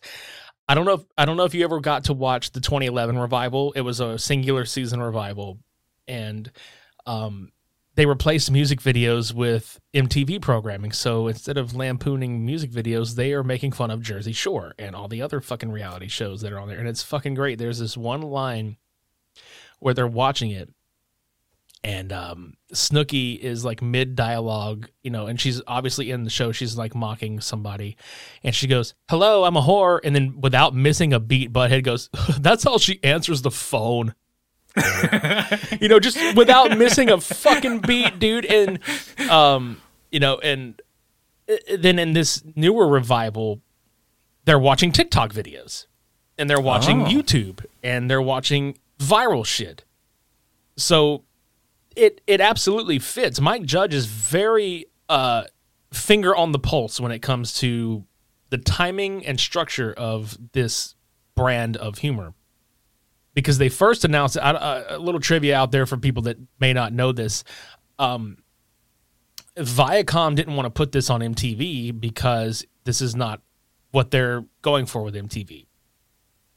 So Viacom was like, okay, if we do a revival, it's going to be on Comedy Central, which makes more sense, honestly. And the original idea before COVID happened was they were going to build an entire animation block around South Park.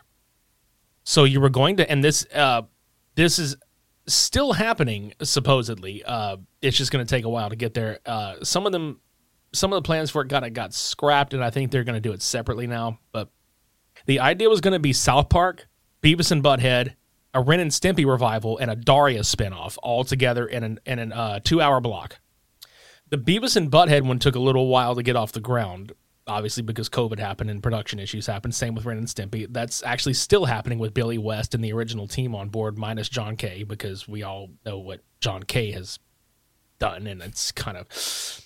Yeah, that's neither here nor there. But yeah, so they're doing this revival, and it wound up just going straight to Paramount Plus.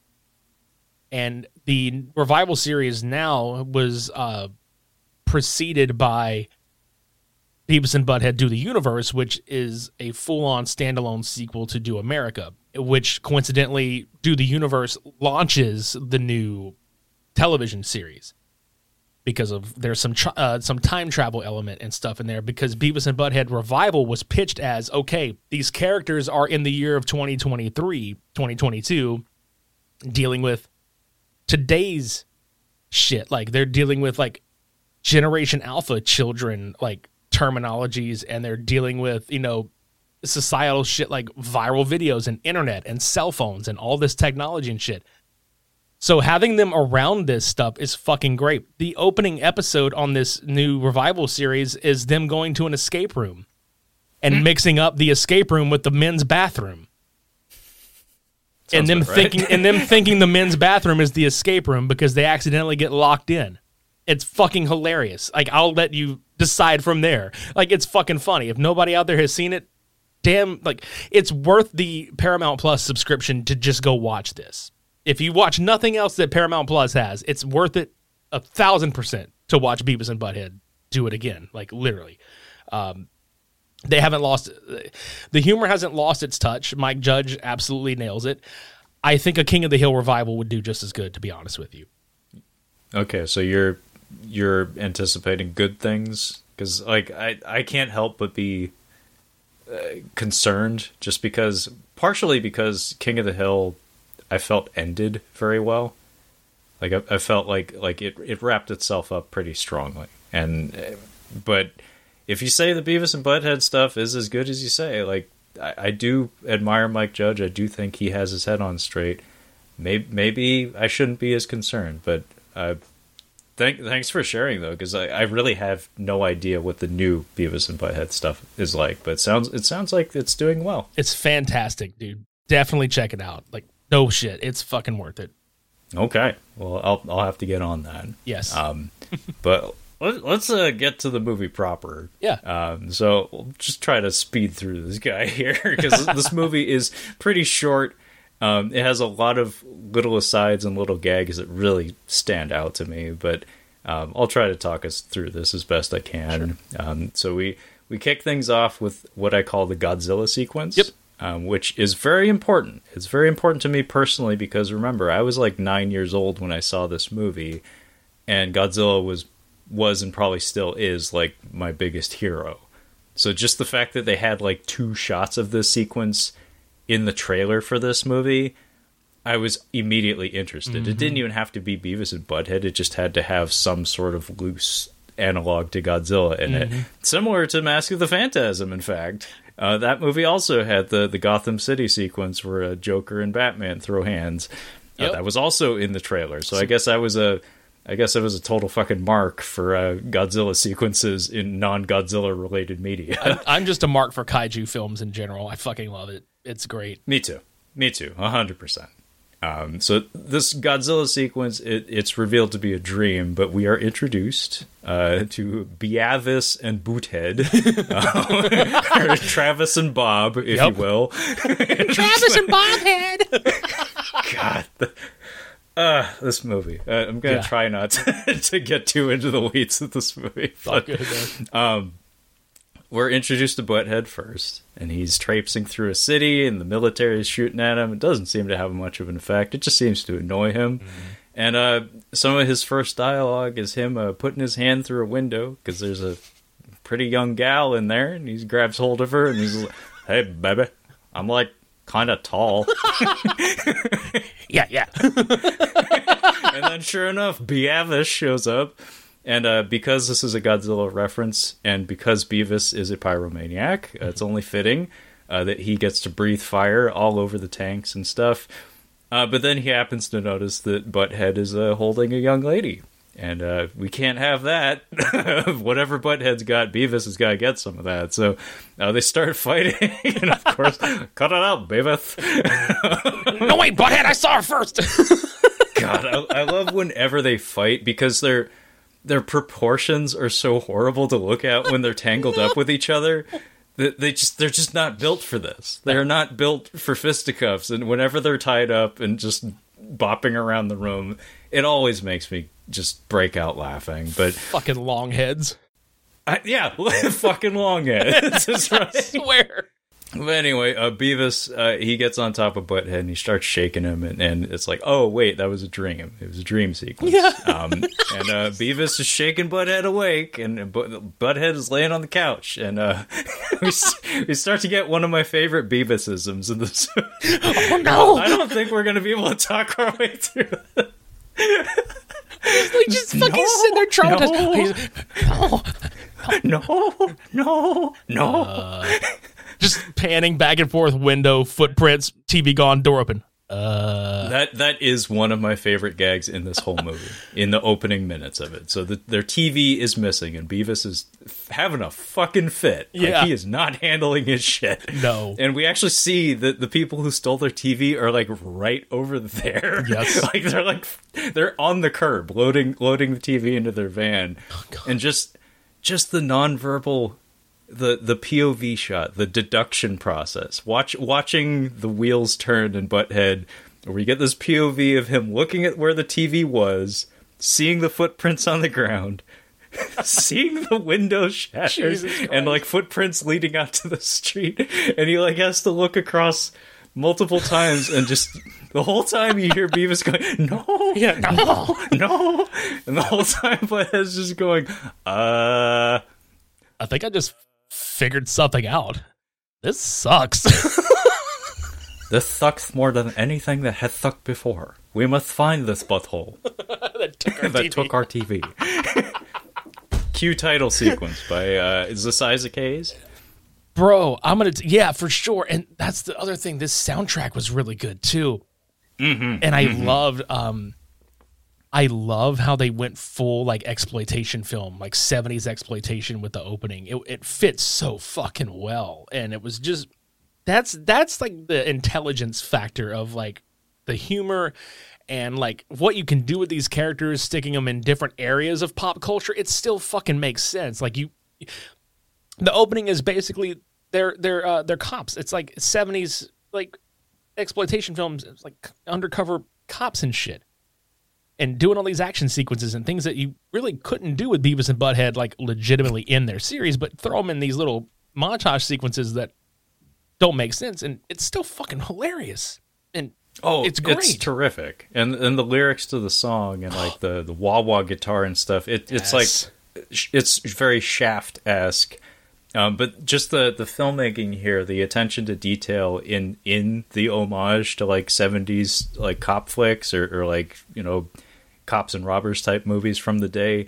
Like there's a couple of bits where Beavis slaps a dude, and we get to see a still frame of it like appear on the screen like 3 times in a row. And then a few seconds later, we get to see Butthead get slapped by a woman, and it's projected in the same way. And it's just like, it's so authentic to what it's referencing that you can like feel the love for the source material, whatever it may be. So it's like a very complete homage, and the music really, really sells it. And even the freeze frame at the end of it, where they're in midair, and then it's this really bizarre ultra long freeze frame before it returns to motion, and there's a fireball that appears behind them when the credits conclude. But their search for the TV begins appropriately enough with looking in a garbage can. Yep. That appears to be way too small to house a TV, so we're working with a couple of mental giants. Yeah, long heads, tiny brains. Yes. But they go to school. It's not in here. They just nope. They go to school, and very, very, very sharply, actually, they attempt to steal an AV cart, which any of our listeners who are too young for this, maybe they don't know this, but the AV cart was a very specific piece of hardware that housed in public schools that Sometimes had a big old CRT television on it and a VCR. And it would always get wheeled out on the very special days where you got to watch whatever the fuck movie The Substitute had that day or something. Or if you're or on the very rare occasion that your teacher just didn't feel like teaching you shit that day. It's like, we're going to watch The Land Before Time, or we're going to watch Ernest Goes to Camp, or something of the sort. Something of the sort. Or if you're a little bit younger, like, I don't know, The Emperor's New Groove. Right. Or something like that. I got a fun fact about that. So, My family, I've mentioned this several times on my podcast before, but like growing up, my family owned a video store. And so in kindergarten, I'll never forget, I specifically brought up The Land Before Time because my teacher had asked me if I could get it from our video store to bring to the class to watch for like the movie that week. So I did. So from a very young age, I was the movie dealer to my teachers. They found out like we owned a video store, and they were like, well, if we ever want to save on rental fees, just get Richie to bring a fucking movie. And I was like, fuck yeah. I'll do it. They had the hookup. Oh, yeah, they did. Yeah, they did. Got what you need. I got what you need, teach. Right. Absolutely. Absolutely. Now give me a passing grade. It's like, I will give this. Scratch my back, I'll scratch yours. I will give you an A-list title if you give me an A-list grade. So there you go. Have fun. It's like, you give me a C, you're getting Land Before Time 7. That's right. I'm just saying. That's right. It's like, we have the first one. I ain't bringing it, though. Yeah, no. You'll get what you get. Not a chance. Not on my watch. So they're trying to steal his AV cart. And we're introduced to Van Dryson, I believe, as their teacher. Yep. Their hippie teacher, who is also voiced by Mike Judge. He's in this a little bit, but every moment he has basically is gold in this. Mm-hmm. And I think we get he said anus. Yeah, he goes like, because Van Driesen's sitting there and he's just like telling basically to put it back or whatever, because they're like, yeah, our TV's broken. Our TV's broken. We're just going to use this one. Yeah, but he's like, maybe you should get in touch, because like sometimes we find that we don't need TV to entertain us. He said anus, like, and it's just like, all right, anus. Yeah, he's really trying to like, and that's the thing about Van Driesen's character that I've always enjoyed. He didn't treat Beavis and Butthead like a couple of degenerate children. He genuinely gave a shit about them, you know, and like Van Driesen was definitely written as like the teacher that cared. Every other teacher in that school fucking hated them, but he always tried to see the good in them and the potential in them. And I always thought that was so fucking cool. And, I mean, it fits, obviously. He's got, he's written as a hippie, for like, he's written as a hippie from the 70s. He's just trying to like teach them lessons and all this other stuff. And then they're dicks right back to him anyway. It's like, he said anus. Oh yeah, I heard it too. Well, it's funny because like I don't even know if they're 100% dicks to him. It's just like this one conversation actually is a really good distillation of like how they approach reality. Honestly, it's like they only have enough attention span to pay attention to just double entendres and true tits. So it just demonstrates he wasn't listening. He was just looking for anything that sounds vaguely like a dirty word. Yeah, I mean, well, there's been a couple of instances in this series where they were like a little bit dickish to him because like he asked him to they wanted to make extra money for him one time, so he asked him to clean his house. And he was like, well, here's all the cleaning supplies. Don't use my prize loofah, and make sure you stay away from my 8-track collection. So they thought the 8-track collection were movies, and so they were feeding them into the VCR and fucking them up, and then they started washing the tapes. They started washing them, and they ruined his whole fucking house and shit. And he came, and it's one of the few times in the series where Van Driesen lost his shit with them. He was so fucking mad. But, like, that happened, and I'm like, God, you have such patience for these two. I mean, even Ned Flanders has to blow up on somebody every once in a while. Oakley dokley. Yeah, but Oakley dokley ding dong crap. My favorite line from that whole sequence is, I don't know you, but I'm sure you're a jerk. Yes. What's going on? I just got here. But this conversation concludes with Van Driesen attempting to chastise them and let them know, like, hey, you probably shouldn't be stealing shit. And he just kind of leaves, and of course, Butthead is... What a dork. But unfortunately, they dropped the TV down the stairs because they don't have enough forethought to consider, like, maybe they should take it off the tray. But yeah, they knock it down the stairs, and we get a Beavis once again. No! Oh, no! No! Wait, no! And it falls the fuck down. And then, of course, Principal McVicker just leans his head out the window. Beavis and Butthead! Oh, no! Your TV broke. Yeah, but it wasn't our fault. Oh, you little bastards! You're both expelled. Cool. Cool. Yeah. So they are expelled. Not that they care anyway. They'll be back tomorrow, probably. Yeah. But, and then they happen upon Tom Anderson's camper. Tom Anderson being the loose framework for what would become Hank Hill. Yep. The same voice, also by Mike Judge. So Anderson is, I think, their neighbor. He has a camper, and his wife lets them in thinking that they're repairmen. And then in a curious kind of, I guess, early allusion to the not yet existing Hank Hill, we have Anderson introduced to us handling a butane regulator. Not propane, butane. Yep. And Beavis goes inside the camper. He helps himself to some cola. And he immediately spits it up because it's warm, and he explodes the TV. Yeah, I love that so much because she's like, "Are you here to fix the refrigerator?" Oh, we're here to fix the TV. It's just I love that. I love how like Beavis's little like is self dialogue. You know, everybody has like the like, I'm just gonna go do this right here. You know, stuff like that. Yeah, and he's like, he's leaning down to the refrigerator. He's like, you get me something to drink. This crap is warm, and just fucking destroys that fucking thing. Yeah, when we get to the tours, his dialogue to himself is some of my favorite shit in this whole movie, fucking and also insane. one of the quotes that I use most consistently in my daily life. But you're absolutely right. That is like a Beavisism that is probably underappreciated because it adds quite a lot to the whole thing, to the whole package. Just I fucking love when they come out of there or whatever. It's just, what are y'all doing here? It's like, oh, they're here to fix the TV, Tom. The TV ain't broken. Yeah, it is. Ain't you them kids who've been whacking off in my tool shed? And then when Beavis is laughing and biting his lip, like, yeah, the timing on that's so great because it just holds for a second and cuts away. It's just him acknowledging that, yes, I am that kid who's been whacking off in your tool shed. He's just recalling good times in his young life, you know? So now it's night, and Beavis is freaking the fuck out. Like, speaking of junkies, he is off, and he is having withdrawals right now. And I just love Butthead calling over to him, "What's your problem, Beavis?"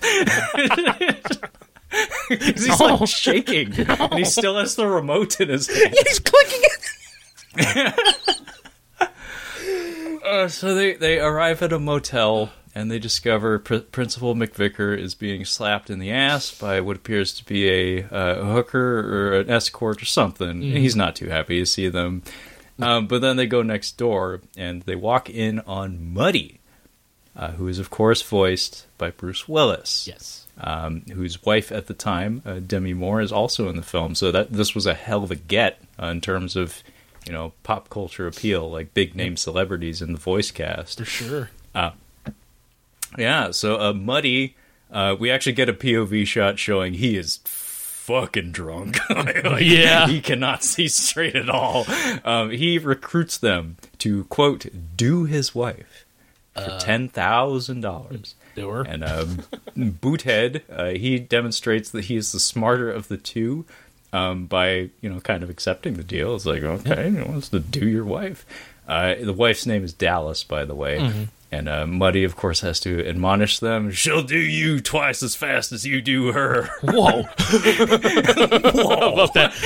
And I fucking love it because Beavis was like, actually, we just want to watch some TV, and Butthead just slaps the piss out of him. Is like Butthead is dealing, like he's listening to what's being said, and meanwhile Beavis is just staring into the television, which, by the way, is just showing a test pattern. But it just shows how deep his addiction goes. Yeah. Beavis, you dumbass. This guy wants us to score with his wife. He's going to pay us. We can buy a new TV. It's like, Yeah, dude, Butthead is the smarter of the two, like for sure. He really is. Like he demonstrates it multiple times in this movie. But Beavis does try to ask to watch some TV, but Muddy shoots it on the way out, saying, "No, we're not watching TV. You're gonna go do my wife." Which that's a fucking hilarious running gag that every TV they come across gets fucking destroyed somehow. Yeah, it's kind of neat that we talked about quality writing, like attention to detail in the previous movie, Dude, Where's My Car? This one also, they not only that, they also show the state of their TV multiple times in the movie. Like they keep reminding you that it's like, oh yeah, this whole cross-country journey to save the United States, this was all instigated by them losing a TV. Yeah. And it actually is the MacGuffin that's most important. Not that X5 unit thing. It's like, no, they actually mostly care about the TV. But, yeah. And a couple of funny, interesting bits about this actual sequence, like within like this little 10-minute area of the film, two things got taken out or changed because it would have slapped an R rating on the movie. One of which being Principal McVicker was supposed to be actually bare-assed in that hotel room when he was getting slapped.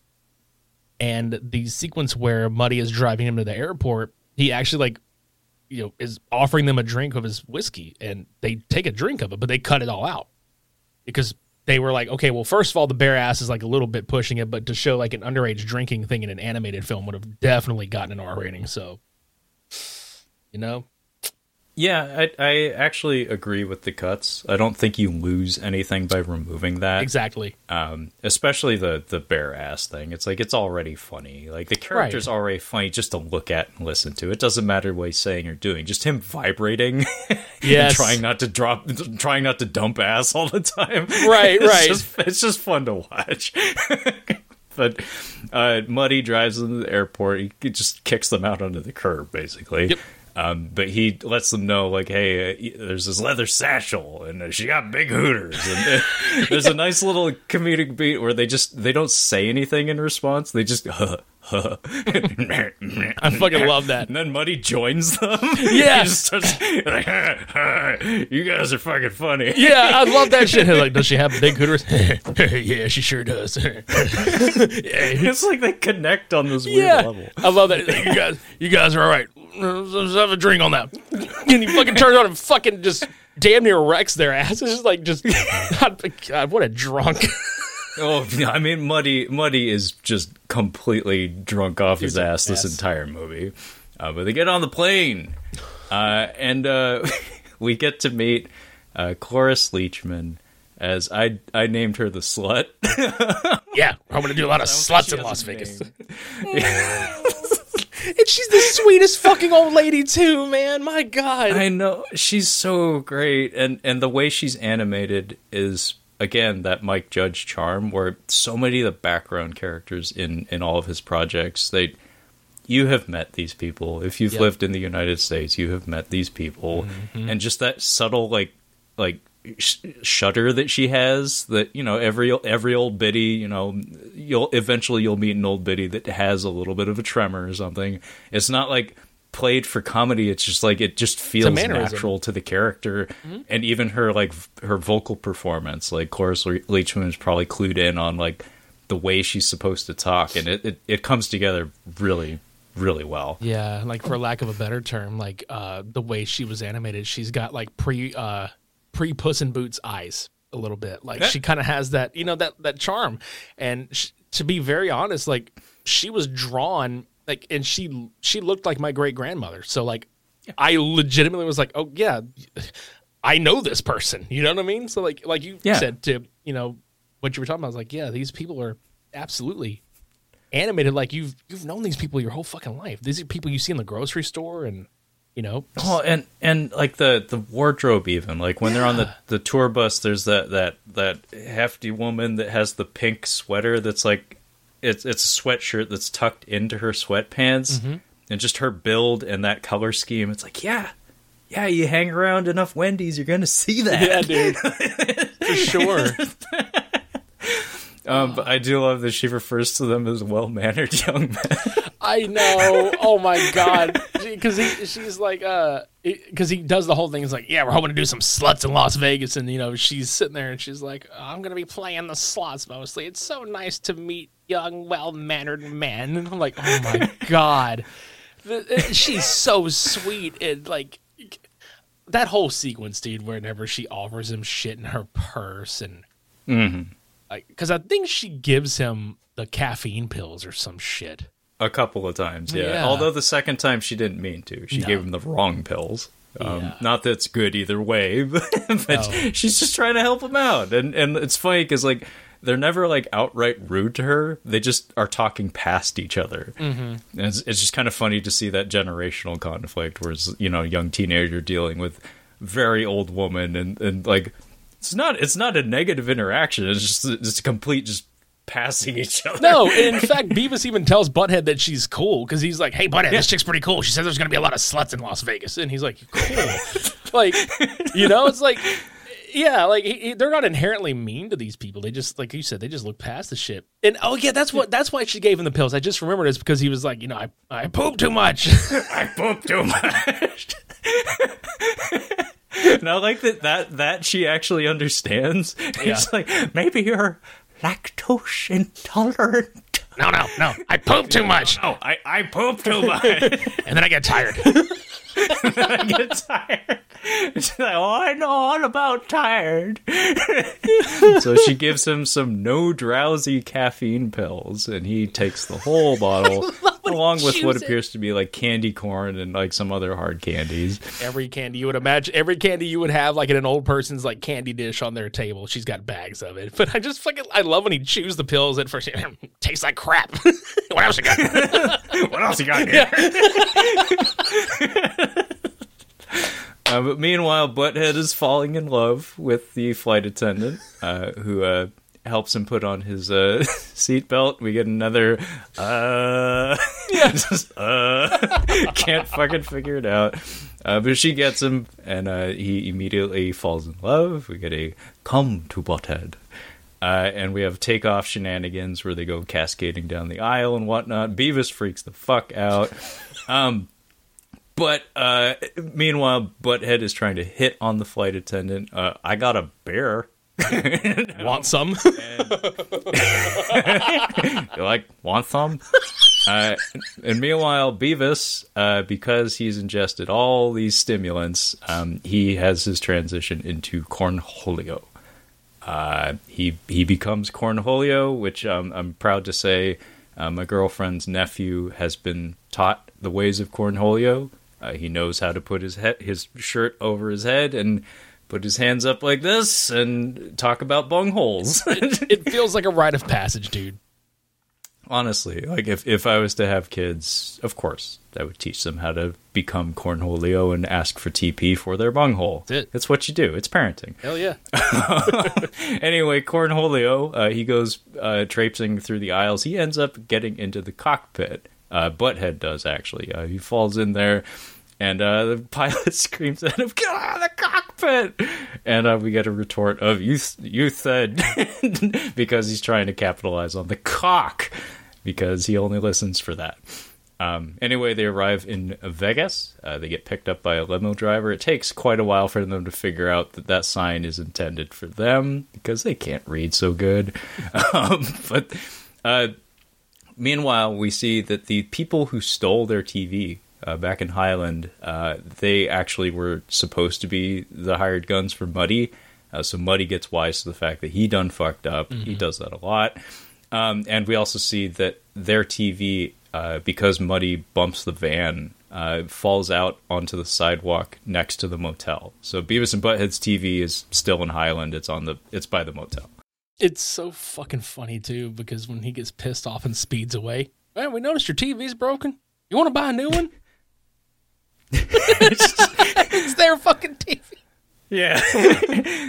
Man, we gotta start stealing from rich people. Yeah, worthless piece of crap. Yeah, man, we gotta start stealing from rich people. And then we get the Love Roller Coaster montage. This is the Red Hot Chili Peppers rendition of it, correct? Yep. Which, if you don't know the Chili Peppers, which I'd be surprised if people didn't. when I first heard this forever ago, I was like, there's no way that's the Chili Peppers because I'm used to Anthony Kiedis or whatever.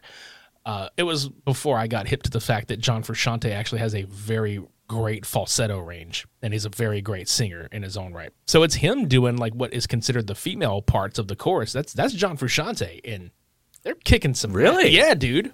Wow. Absolutely. Fucking great, honestly.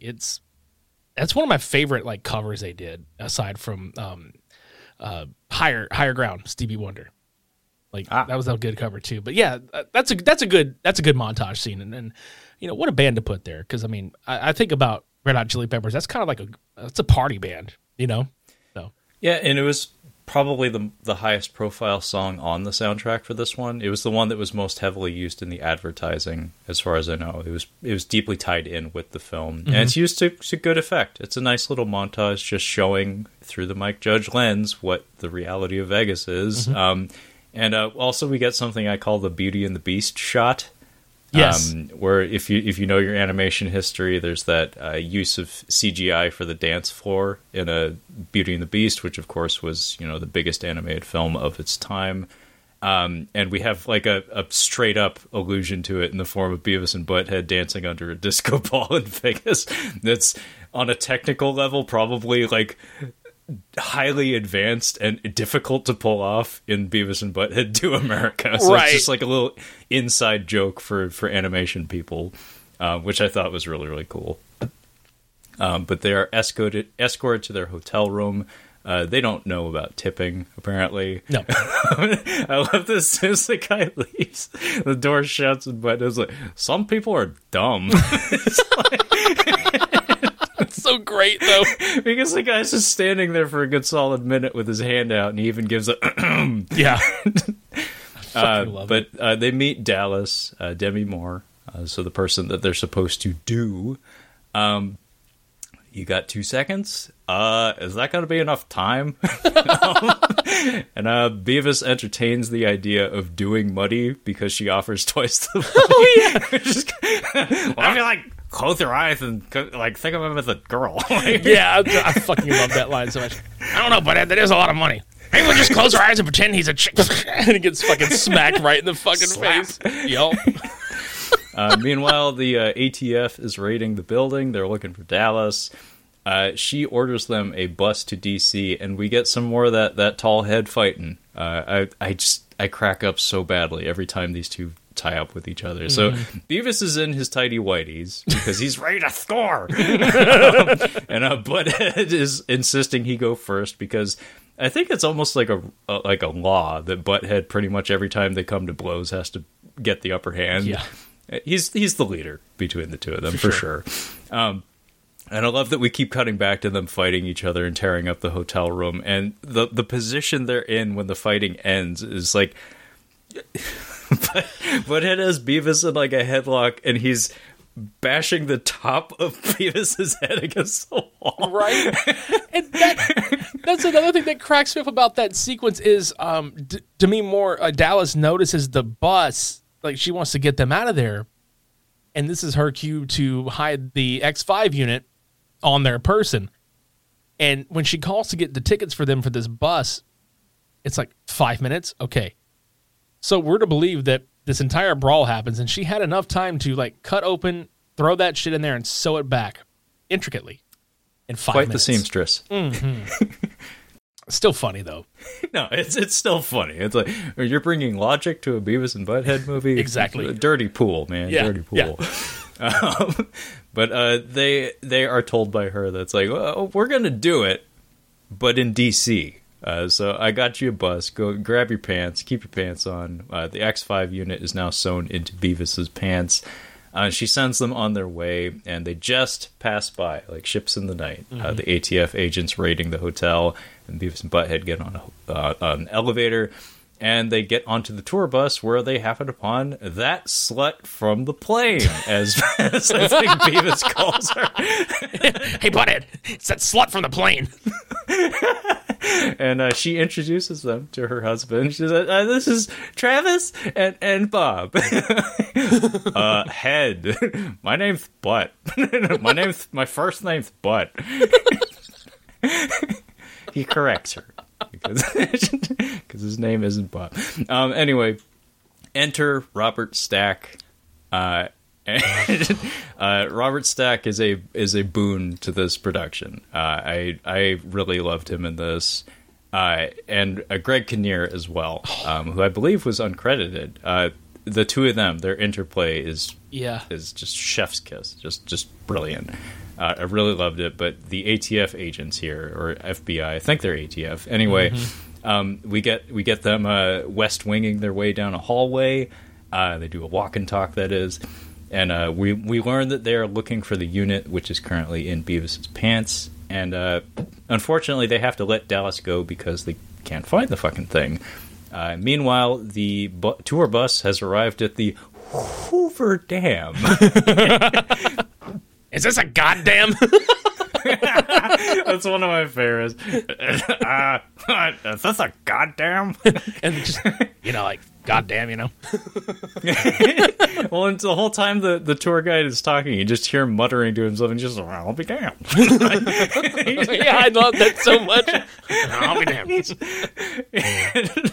So we go on a tour of the Hoover Dam, and our heroes end up in the control room while the ATF is learning that they may have the unit because they saw them on security cam footage. And we do a hard cut from them talking about how fragile the unit is to Beavis using his ass to flick a light switch. Yeah, because it itches. Because his ass itches. Yeah. So Butthead opens the floodgates of the Hoover fucking Dam. And then I think shuts down power to the entire West Coast, presumably. Yep. Because he sees a switch that says Master Station Control, and it piques his interest because he's like, masturbation? Cool. Yeah, whoa. So we cut to Tom Anderson, and he is... He's like fishing or something in a river. Oh my god, these poor sons of bitches, because he does talk about how we've been saving up for this trip our whole lives, and they've been looking forward to this damn trip together and all this other shit. And sir, I'm gonna have to ask you to leave. Yeah, dude, this man, I pointed this out when we were watching. I was like, so Beavis and Butthead, the TVs around them get destroyed. Tom Anderson and his wife just cannot have a moment of fucking peace on this trip for shit. Something of theirs gets fucked every time. I remember he said that, man, I can't remember the line of dialogue, but I just laugh at the way he's whatever the fuck. He just washes the whole fucking shit away.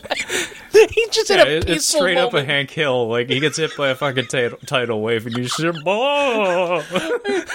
talking about I don't even remember the exact dialogue, but it's just funny him being like, there's just something about being in nature and all this other he's going on this really lovely dialogue about how much he's enjoying his time, and he just gets washed away. Yeah, he gets washed away. He gets better. He survives. Yeah, goddamn. Somehow his camper survives Tough too. old man. Wait, you're talking to a veteran of 2 foreign wars. Of course he's a tough old man. I love it. I fucking love it. So he gets hit by a tidal wave, and there's mass power outages across the whole West Coast. And meanwhile, Muddy is told by the hotel clerk, who did not receive a tip, some people are dumb, where Beavis and Butthead are headed.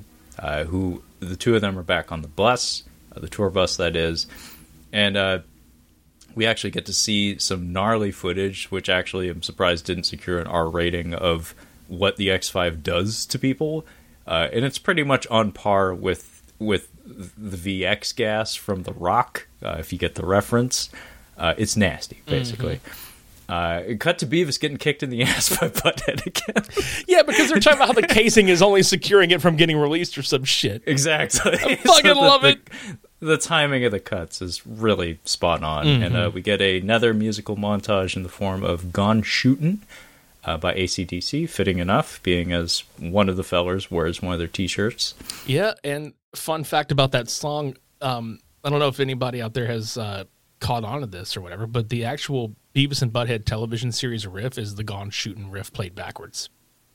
Oh, holy shit! I did not know that. Yep. I mean, obviously I know the theme music, but I hadn't thought of that. It is, yeah, it is. It's just wild because that just shows how closely like the tie-ins are with like some of these bands and the music and shit. But like that was the direct influence for the theme song for the TV show. But it's just the main riff that Angus Young plays played backwards for the TV series, and That's so cool. it's why that song got included specifically for the movie.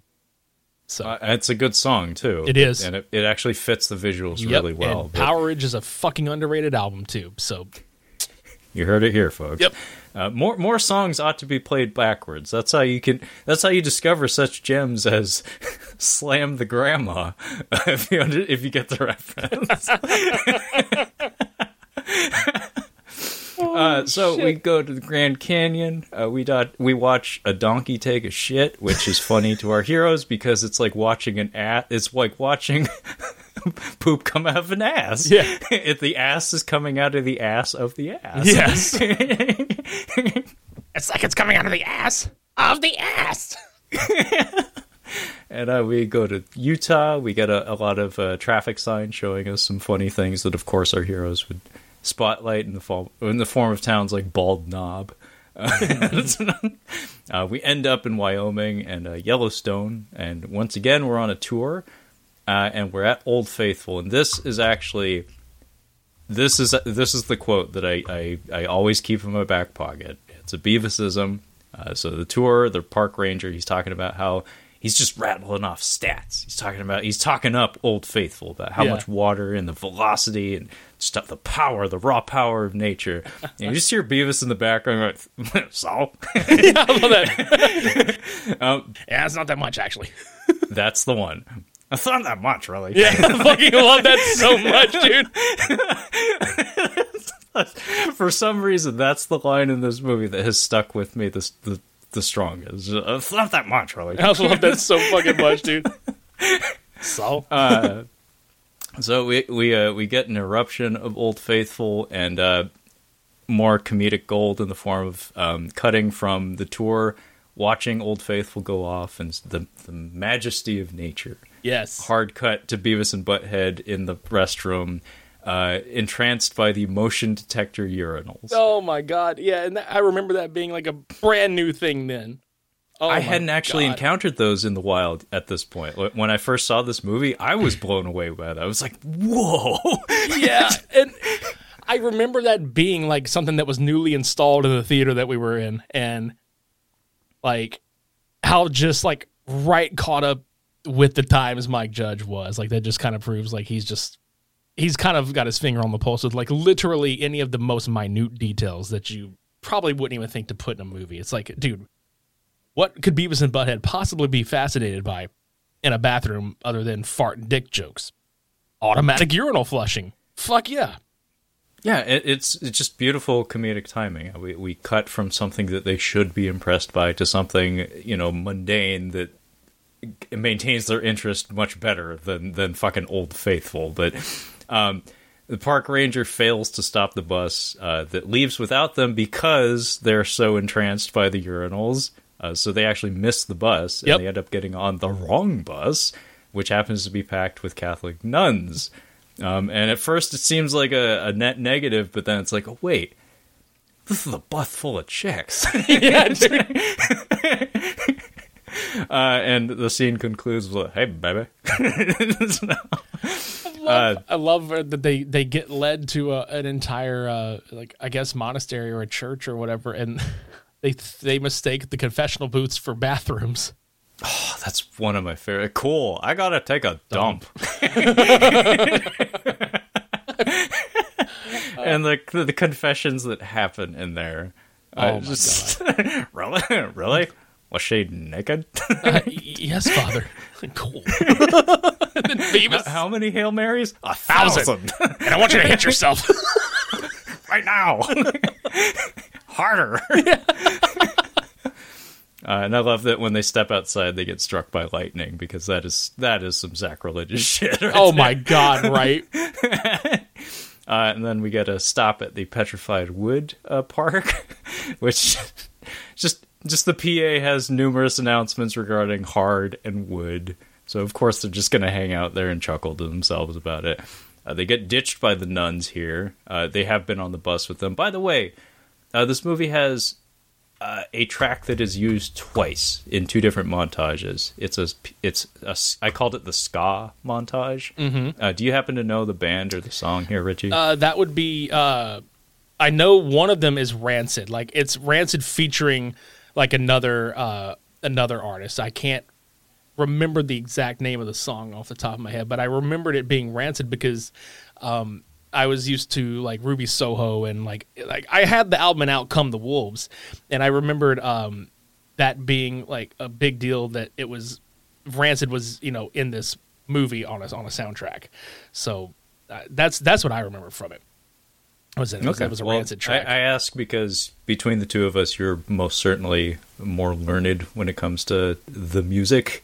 Kyle is also my go-to for that sort of thing, and I always enjoy hearing about that kind of stuff because you guys have insight that I don't. But it's used a couple of times in two different montages, but it just has that farty brass that was, I wouldn't say it was ubiquitous, but it had a very specific sound, and it was really hot for a few minutes in the 90s. Just put it that way. Yeah. Anyway, they hop back onto the bus, or at least they try to, but the nuns ditch them, and they just kind of walk off into the desert. And there's a really great part where they ask some random guy, like, "Which way is Washington?" And he's like, "It's about 2,000 miles that way." And they're like, "Cool." And so they just hoof it. They just decide to hoof it 2,000 miles to Washington D.C. because they got a score. Needs to be said, every time a bus or a suspect is encountered by the ATF, Robert Stack is ordering full cavity searches. Go deep on them. How about it? Full cavity searches all around. Don't stop till you reach the back of his teeth. That is a visual. I know. Holy shit. So we set up roadblocks. Meanwhile, our heroes are having a Lawrence of Arabia moment. They're trapped in the desert. This desert is stupid. I fucking love it. They just look up. Oh, the sun sucks. They're just dying out there. Hey, butthead. Isn't there supposed to be like water and cactuses? Which a lot of people didn't catch at first, but he essentially just eats peyote, like right there in the fucking desert, which cues the entire white zombie tripping balls sequence in the desert. And, watching this, and a friend of mine was here this morning, and he was like, "Is this where they both trip out, right?" And I was like, that was just Beavis tripping out because he's the one that maunched on the peyote in the fucking desert. So he's tripping an entire ball sack, So, it's pretty bad. Yeah, it's one of those things that as a kid, it was just a cool thing that happened. I had really no idea how it came into play. Mm-hmm. And if I'm being 100% honest, like the sequencing of events when it comes up is slightly muddled just because there are a couple of cutaways between when he eats the thing and when it actually happens. Right, because he eats it, spits it out. Butthead notices the vulture is having sex because he's like, "Hey, Beavis, check it out." Like they're dying, but he's just like, dude, because it cuts back to Robert Stack at the church or whatever, like in there. Yeah. Yeah. So we far around a little bit before it comes up. Mm-hmm. So it's like, unless like if you're not paying attention, and remember, I was 9. Like, of course I wasn't paying all of the attention in the world to the movie. You could easily miss the fact that Beavis just ate some peyote. But, right. It does need to be said, they do also meet their fathers in the desert, although it's never explicitly stated, but just based on the character designs, it's pretty obvious. There's even a line of dialogue in there saying that they're former Motley Crue roadies, and we stopped in this toilet, Highland. Oh, cool! Sluts. I love that so much. No, that's where we're from. Then you know what I'm talking about. It's so great, dude. Yeah, it's just amazing how oblivious both parties are.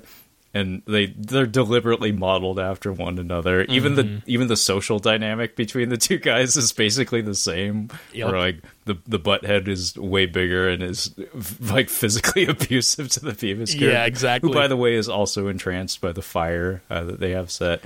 And one of my favorite bits from when I was a kid was the, hey, you want to see something really cool? Oh, yeah.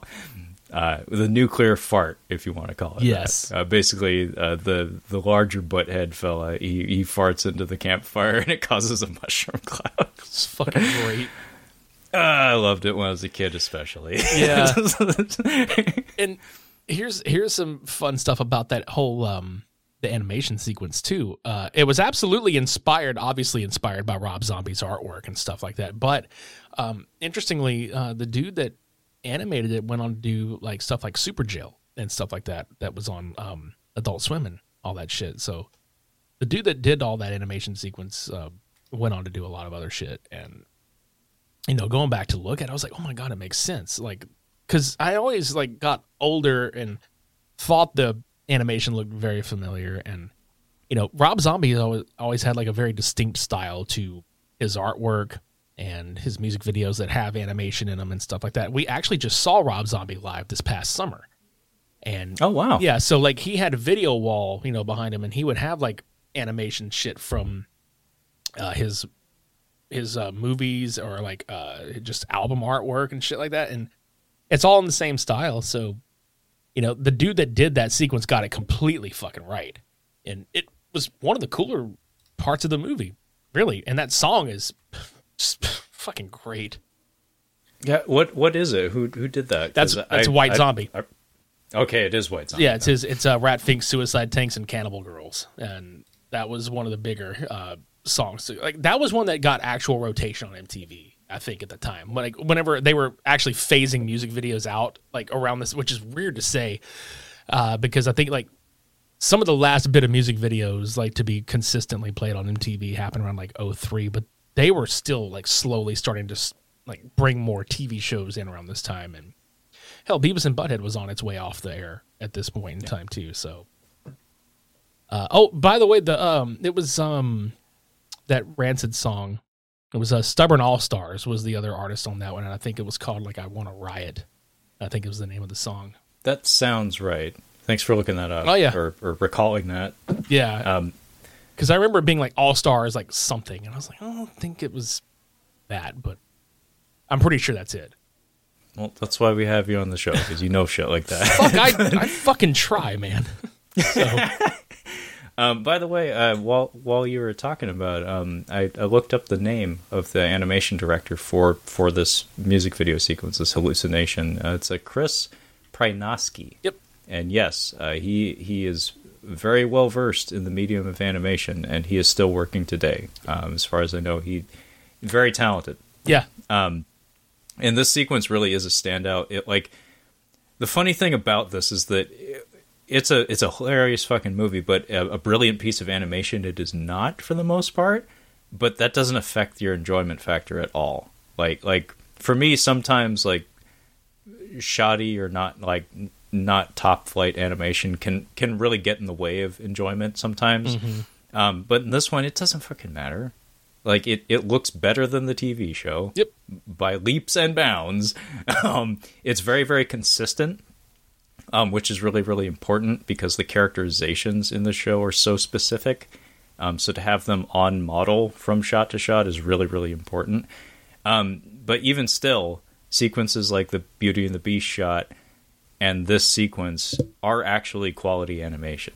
The hallucination sequence is really remarkable in that this is something that I love in animation, is when you get to see unconventional things brought to life where the medium is used in ways that you're not accustomed to seeing it utilized.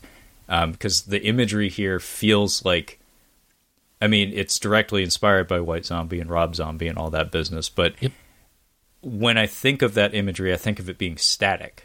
Like I think of it being a piece of hand-drawn art that doesn't move, but seeing it animated with this degree of quality is kind of special. Like it moves with a fluidity and an attention to detail that, I never like outside of this movie, it's very hard to recall other instances where I've seen it done that well. Right. And that's just a testament to the talent behind it too, honestly. I mean, that's some shit that I would love to do, but I know myself, I would not have the patience to do that shit. So I have a high amount of respect for anybody that does it and does it that well. It's a fantastic sequence. Yeah. It's very well done. It's brief, but it's a nice little pit stop. In fact, it declares its arrival in the form of Beavis pointing out that it's like a music video. Yeah, I love that. I fucking love that so much, too. Yeah. It's the movie pointing out that, yes, we're about to do this right now. It's like, this is an MTV production. You should have seen this coming. Fuck yeah. And to come back with it, this song also slaps. Big time. Yes. Oh, yes. I'm actually kind of surprised that I never took the time to, like, look it up, because I've always loved the portion of it featured in this movie. It's a great song. It matches the visuals beautifully. Yep. Anyway, they are woken up in the morning by Muddy, who has found them. He asks them if they have any last words, and they happen to be butt cheeks and boobs. Which, as far as last words go, you know, you could do a lot worse. I fucking love that so much. He's just like, you have any last words before I kill you? I have a couple. I just love that. I just want to say butt cheeks and boobs. I just want to say that again. Boobs. Oh, God. Yeah, so he takes them in the trunk of his car, and we get a montage of him driving them towards Washington, D.C. Yep. And another fun musical fact about that one, our boy Ozzy Osbourne with Walk on Water, the soundtrack version on Beavis and Butthead Do America that was released was not the cut used in the music, or not the cut used in the movie. In fact, it was a different cut altogether. And the version you hear in the film didn't even get released until his Prince of Darkness box set came out, because that was actually one of the rarities, B-sides, and oddities on that disc portion of it. And I actually prefer the cut that's used in the film to the one that got released on the soundtrack. It's so fucking good. Yeah, actually, this is a case of me being familiar with this one, because this was one that jumped out at me when I saw the movie. And I did look into it, and I was always frustrated because I have a thing about particular versions of music where, like if there's a different recording, like oftentimes I'll form a preference to one. And in this case, the one featured in the movie is really, if I'm being 100% honest, like the one I like. And as you said, like it just wasn't readily available for a very, very long time. But yes, I really love the version in the movie. And it's kind of weird, actually, that they didn't go with that. Yeah, and I've always wondered why that was. I wasn't sure if it was because, like, they didn't like the way it sounded or whatever. But, I mean, I prefer that one, like, big time. So, take note, people out there doing this shit. Use the stuff you're fucking putting in your film. Some people attach to that shit real hard. Like, I mean... Yeah, especially if you're putting together a soundtrack, like you should, like that actually is a pet peeve of mine. Me too. When the official, like the OST for a movie or something, or the soundtrack for a movie is put out, and it doesn't actually match 1-to-1 with what is featured in the film. Like, I have no problem with like concept albums or something, but if you're going to include the song, include the version of the song that's in the movie. Like, I remember running into that with one of the Rocky IV soundtracks. Was like Vince DiCola did the score for the movie. Richie's making a face. I think he's got some Vince DiCola stories. I actually have a big piece of trivia about Rocky IV. The Rocky IV soundtrack was produced by a dude from my hometown. Like, there was some shit done by a guy from my hometown on that soundtrack. In fact, it's not called Lake Charles Music anymore. It's called Lafayette Music for whatever reason. That's a different town than the one I'm in. But there was hanging in the lobby of this music store was a signed poster from Sylvester Stallone and a few other people from the movie, like just front and center in there with a big note, like, you know, big, like long, like thank you for, you know, working on it and shit. So I always thought that was fucking cool because for the longest time I never knew why a signed picture of the Rocky poster was just hanging in there with this long thank you note on it, but I found out years later, like, I guess, I can't remember the guy's name. I don't remember if he was like the owner of the store or whatever, but either way, like he had worked on the soundtrack and somehow, and I was like, that's fucking legit. That's so cool. I mean, it's, you know, especially to people in our relative age range, it's like a really well-known soundtrack. Like as far as like 80s, mid-80s cinema goes, it's like one of the classics or one of the best known ones. Yeah. So yeah, that is a big fucking deal. Yeah, I'll defend the, and I'm one of those people, I'll defend the Rocky franchise until I'm fucking 6 feet under, like with the slight exception of 5, but I mean. Slight exception. Yeah. Yeah. It takes a little bit of a dip, but it's not like, it doesn't go straight to the depths of hell or anything. It's just like, that could have been better. Right. I love that. It's like Rocky 1, 2, 3, 4, and then 5 subtitled. It's aight. Yeah, it's aight. You're fine. No, I love the Rocky movies. They're very important to me and my family. It's basically how I bonded with my fucking dad was watching Rocky. Dad's from Philly, so he's got a lot of stories and stuff. Yeah. But the gripe I had about the Rocky IV soundtrack, though, was that a lot of the original versions of the soundtrack for it, or the OST rather, used completely different tracks from what's actually in the movie. Like a lot of Vince DiCola's music just wasn't printed on the album or on the CD. Mm-hmm. And it was really fucking frustrating because it's like you're listening to a piece of music that has similarities to what's in the movie, but it's like that's not it. Like right. That. Why the fuck else would I buy this if I didn't want what's in the fucking movie? If I wanted that, like, are you asking me to just like put the movie on in the background every time I want to listen to it? Right. Fuck you. Fuck that. Fuck that. So Muddy is driving our heroes. They're in the trunk, by the way. Yep. And it takes them a really long time, like a whole day and a half, I think, to like do anything about it. But there's a jack just in the trunk that they just keep looking at it and ignoring it. And eventually, I guess, Butthead gets bored and he starts cranking it while they're on the freeway, by the way, on the highway. And of course, Butthead has to toss it. I'm jacking off. I fucking love that bit. So it knocks the trunk up while they're full speed on the highway, and we get the highway disaster. So Beavis is pushed out of the trunk and just run real fast when you hit the ground, Beavis. I don't know, buddy. That's moving pretty fast. Then just mid and just get shoved out. And I love they. How did they not die from this shit? It's like he tumbles and he bounces over a whole fucking vehicle, face first on the ground, and he's just looking up and. More wrecks, and then Butthead gets knocked out by a bump in the road, and of course we have our Tom Anderson bit. Well, I'll tell you what I wouldn't give for 5 minutes alone with those two little bastards, and without missing a beat, Butthead just smacks his windshield, and he gets in a fucking crash, like with the whole pileup. God. Yeah, so his camper that survived the fucking Hoover Dam is now wrecked again in this highway disaster. Muddy is unaware that he lost the boys, by the way. And the boys end up being on a news report about the highway disaster. The ATF get wise to the fact that they're still on their way to Washington, and they actually find their way back to the exact same tour bus with that slut.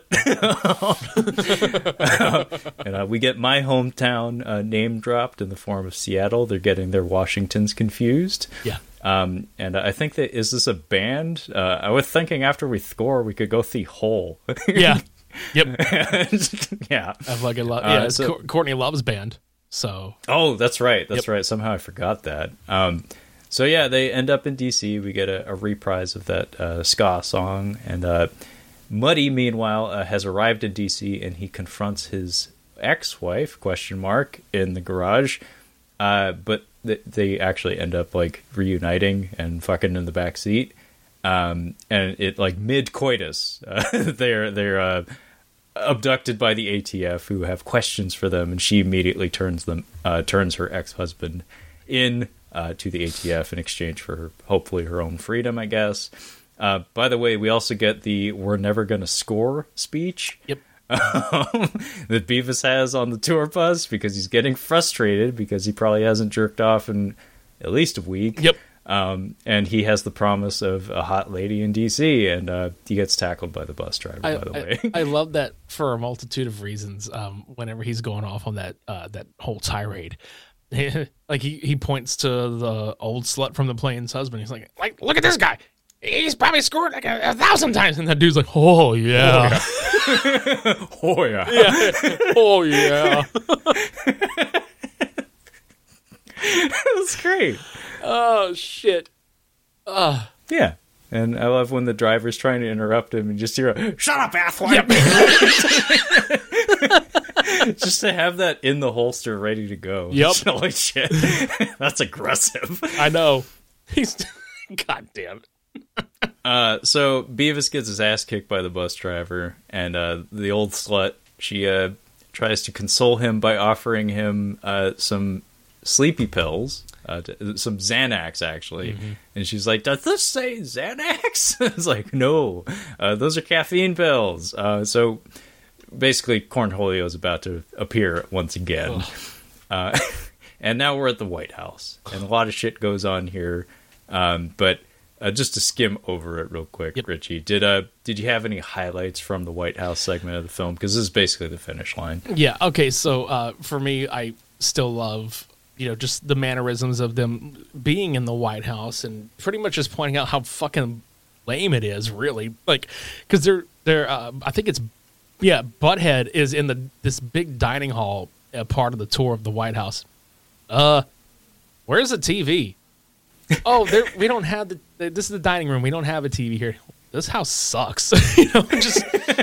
And then he eventually finds Chelsea Clinton, like in the bedroom, and he just looks at her. He's like, "Hey, baby," and she throws his ass out of a fucking window into a pricker bush down on the fucking first floor. Just throws his ass, and of course, Beavis rolls in there, and he's already fucking like crazy enough, like a Cornholio mode from the sleeping pills or the caffeine pills, and he finds like coffee and sugar cubes, and he's just guzzling that shit, like, and he's talking to like all these like foreign people that are in there, and and they're just like confused, and then this is where they get the whole ATF involved, and they come and clear the building, and fucking Tom Anderson gets fucking kicked. This is God's country. And like, "Sir, we're gonna have to ask you to leave." "No, wait a minute, damn it, we've been saving up our whole lives for this trip." Fucking the timing on him just like being in his glory and like talking about how they like harvested all their resources all these years just to get here, and then the second he's done with the thought, a hand lands on his shoulder and it's like, "We're gonna have to ask you to leave, sir." "No, wait a minute, damn it." God, that poor son of a bitch. One of my favorite Tom Anderson lines in the movie happens when they're at one of the roadblocks. "I find anything broken in there, you and I are going to tangle." Oh, yeah. As soon as he says that, the TV just gets smashed to shit. That's great. But yeah, Beavis actually finds, speaking of Anderson, he finds the camper outside. Yeah. And, you see a camper, you gotta go off a whacking in the trailer. Yeah, because he still has that picture of Dallas that Muddy gave him. Yeah, and I don't know the name of the piece of music that plays here, but brilliant music choice is a mucha-muchacha, mucha-muchacha. And honestly, I want to say that's one of the only songs that it's not even on the soundtrack. It's just a piece of music. So, well, they should have included it on the disc because it's awesome because it just pops up and it fits so well because we're just cutting back and forth between Beavis looking at the photo of Dallas, looking at the trailer, looking at the photo, looking at the trailer, and he just helps himself. Yep. So Tom Anderson is escorted off the premises of the White House, and he finds Cornholio whacking in his trailer. And you just hear Beavis going, "No, no!" But Anderson tosses him out onto the street in his tidy whities. Meanwhile, the ATF is surrounding Beavis, who is still in Cornholio mode. He has some truly amazing lines here. You cannot run from your own bunghole. I will lay waste to your bunghole. So great. Bunghole. So he's like pacing back and forth, just like rambling about bungholes and I have no bunghole. Oh my God. Yeah. When he starts, yes. Bunghole.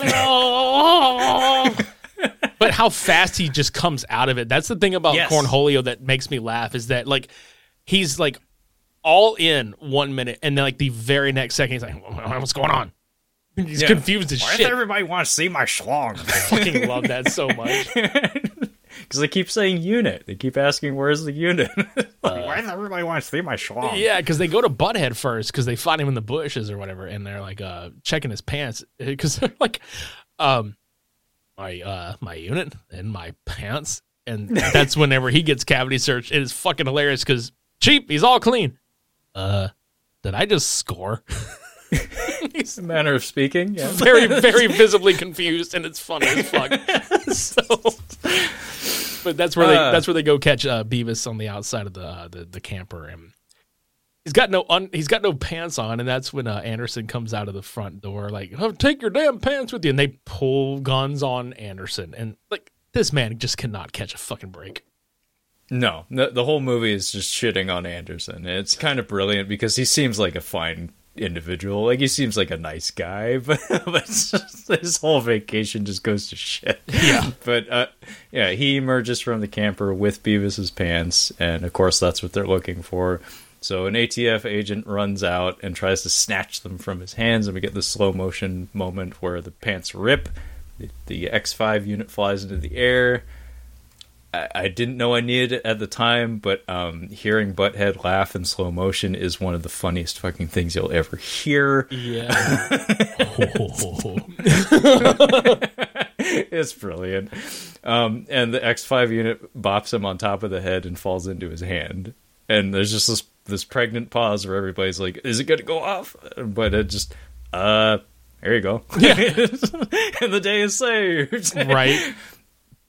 And I love the music that plays when they're arresting Anderson, because it has this like solemn, like orchestral vibe to it. It's just like a war criminal is being trotted out in front of the public. They even show like Boy Scouts like bowing their head, like watching him go into the paddy wagon. Dude, I forgot one thing that happens in this movie that I still crack up at. So when it's one of the very many scenes where the ATF are looking for Beavis and Butthead. And they fucking raid the school, and they bust in on Van Driesen singing "Lesbian Seagull" to his class, and they just destroy his guitar and like gut him with the butt of a gun and shit. I'm like, God, this poor bastard. He really, of all the people, did not do a damn thing. He just he's nothing but innocent. I think the principal also gets arrested, but like watching them Jeff Jarrett his guitar is oh my God, because the guitar didn't do anything. Like it's like you can just look in it, you don't have to fucking smash it on his desk. I know, right? Like, poor bastard. Like it's just so funny because he's just sitting there. I'd like to sing a song for you guys. It's called "Lesbian Seagull." Like just calm, and I laugh about that song being featured on the soundtrack too because it's Engelbert Humperdinck that does that one, and I can't help but think, in putting together the artists for this soundtrack, that's the only reason he got on this soundtrack is because of his last name. Like. I mean, it is one of the funnier names that exists in the world of music. For sure. I often see, like, it has to be like a troll or something, like going through thrift markets and secondhand operations and stuff in town. I often see his records on display, and I'm pretty sure it's just because it's attention getting. Mm-hmm.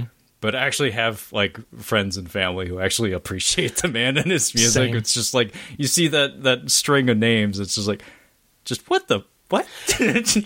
Right, because like if you look at the soundtrack, it's like I always like Ozzy, AC/DC, Chili Peppers, Isaac Hayes, No Doubt, fucking LL Cool J, and Butthole Surfers, White Zombie, Engelbert Humperdinck.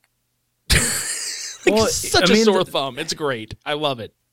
There was a weird thing going on in like 90s media though, where they would do that. Like for instance, like Tim Burton has a Tom Jones in Mars Attacks, and he wanted Sammy Davis Jr. in Batman and stuff. Like there's like the creators of these things, just like the rest of us, they're all nerds about their own stuff, but they don't have every opportunity to like show their true colors with like the things that they were raised on or the things that they actually appreciate. So like every once in a while it's just like, you know what, I like Engelbert Humperdinck. Hell yeah. I like Chuck Mangione. I'm going to make him a recurring character on King of the Hill. Fuck yeah. Exactly. It's like, it doesn't matter if it makes sense. Fuck. It's good shit. Yeah. Feels so good. So the day is saved. Tom Anderson, the ATF ties him together with Dallas and Muddy because her photo was in his camper. And so the ATF convinced themselves that Beavis and Butthead were completely innocent. It was all the masterstroke of Tom Anderson. And I love that, like, it's so mean, but the news crew start interviewing Beavis and Butthead as he's being carted away.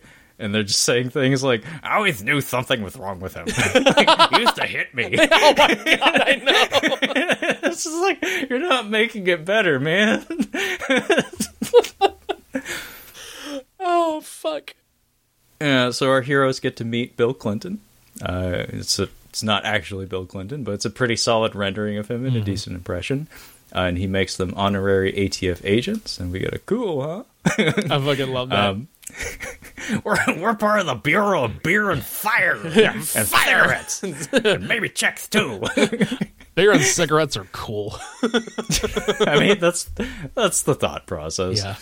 But they get kicked onto a plane back home, and wouldn't you know it, like 2 seconds after they're walking back to their neighborhood, they happen upon their TV, their exact TV. It's still in front of Muddy's motel room. And we get a walking into the sunset ending, and it needs to be said, the actual score for this movie is done by John Frizzell, who is not a household name as far as I know, but if you look into his filmography, like, so much of it are movies that I would love to review for the podcast. Oh yeah?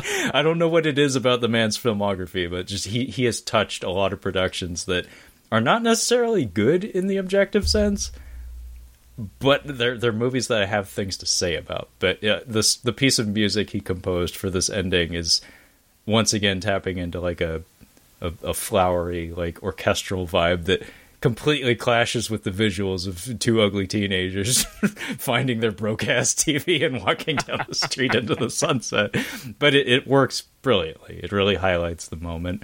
And I think we end on them walking into the sunset. The phrase butt dumpling is used, which is one I'm going to have to use someday just because that's a new one. Ass goblin. It's very unexpected. Ass goblin. Yep. And butt doubling. Yeah, it's dumpling, good stuff. Rather. One final funny thing I've always thought was funny about that sequence is the fact that Beavis and Butthead are typically always portrayed as physically weak people. Yeah. And Butthead is making Beavis lug that that bitch is heavy because it took the two guys stealing it to lift it. He's making Beavis's weak ass carry that fucker by himself all the way back to their house. He's not even helping. It's pretty fucking funny to me. Yeah, no, I mean, like that's a two-man operation. Right. For a wood-encased CRT television from back in the day. Yeah, you better have a buddy. Yeah, but it's like, it's this, that kind of like under-the-table, like low-handed Butthead just is always being a dick to Beavis. Like, you fucking carry it yourself, bitch. You know? Yeah, I mean, it's very fitting for the character. It actually reminds me of, like, hanging out in the neighborhood with one of my good friends. He has this expression he uses. We would come across furniture and stuff, like things just abandoned on the side of the road. And yeah. Well, grab it in, Trevor. It's like, do you need this? Nope. It's like, are we carrying it several blocks back to my apartment? Yep. There we are. We're doing it. Grab it in. Oh, fuck. But yeah, that was Mike Judge's Beavis and Butthead Do America. Man, that was a fun conversation. But in your Cult Cinema Showdown episodes, does there need to be a winner declared between the two? We typically do. Sometimes, if we know it's going to be a difficult choice, we will put out like a Twitter poll and just kind of let our listeners decide based on the results of said poll. But typically, Devin and I are on the same page when it comes to who we think would win out of the two, only because like it's not even biased. It's just looking at like what movie entertained us more, what movie was it's not like, oh, this is cinematically better. It's like which one did we have the best time with, or which movie was just the better for both of us as viewers. And if it were me on this one, I would lean towards Beavis and Butthead all the fucking way. It still holds up. It's forever ingrained in the pop culture zeitgeist, like big time. And there's always going to be Beavis and Butthead. I mean, we're still talking about them in 2023, and they've been revived twice. And Dude, Where's My Car is just kind of like a pin in an era and time, whereas Beavis and Butthead are, for lack of a better term, like actually timeless. Like really, if you look at it, it's fucking weird to say about those two characters, but they are timeless. We're in 2023 talking about them, and they came out 30 years ago as characters. I don't know. Then, now, forever. Together. When did they start doing that? Holy shit. WWE is Fuck just off. It all comes back. It all comes back. Sour fucking note, Richie. Is it just me, or does Vince McMahon sound like an old crotchety Beavis when he gets really excited? Yeah, you may be onto something. God damn it! Really, like, God damn it! Yeah. I mean, if you sped him up, like just a couple of tenths of a percent or something. Yeah. He's gonna puke. Really, Richie, that's an experiment. Try taking that audio from Beyond the Mat. Oh shit! Speed it up just a little bit. See if he just turns into straight up Beavis. Yeah, pretty sure he fucking does. He's gonna puke. He's gonna puke! He's gonna puke! He's gonna puke! He's gonna puke! He's gonna puke! He's gonna puke! He's gonna puke! Yeah, he's gonna puke. He's gonna puke. Yeah, yes, I fell. Oh my god! And then he also has like Butthead moments where he kind of drops like in the same Beyond the Mat. Well, need to do a little work on that, you know. So maybe he Vince secretly is just Beavis and Butthead personified. he's just Mike Judge in a different human skin suit. God, that's terrifying. Yep, Vince has the money; it can be done. that's right. But yeah, I would say Beavis and Butthead's the clear winner, Sure. if only because my face hurts after this portion of the conversation. Same. Whereas I was having some laughs, but now my sinuses are all fucked up. So, Yeah, I laughed so hard I was seeing dots a couple times. Like I was laughing so hard, and not too far from the dots Beavis was fucking seeing in the desert. So like, Okay, well, I think we have a clear winner here. Shit, yeah. So in the clash between these two movies about two dumbasses, Beavis and Butthead's the clear winner. But yeah, I guess this is the end of the discussion here, Richie. So I'm going to say thank you for joining me today. This was a blast. I can't believe it took this long to have you back, and very much like to have you on again very, very soon if you're at all willing. absolutely, always willing and ready. Like, would love to get you on Super Media Bros too sometime. That would be a fun fucking time as well. Man. So No, please hit me up. Yeah. I would love to do that sometime. Like, it doesn't even matter what we talk about. I think that would be super fun. fucking A, definitely will do that. Well, before you go, though, would you care to let our listeners know where they can find you and all of whatever you've got going on the internet these days? Absolutely. Come check us out at supermediabrospodcast.com. You can listen to all past, present, and future episodes there, and we have links to our YouTube channel and our social medias there.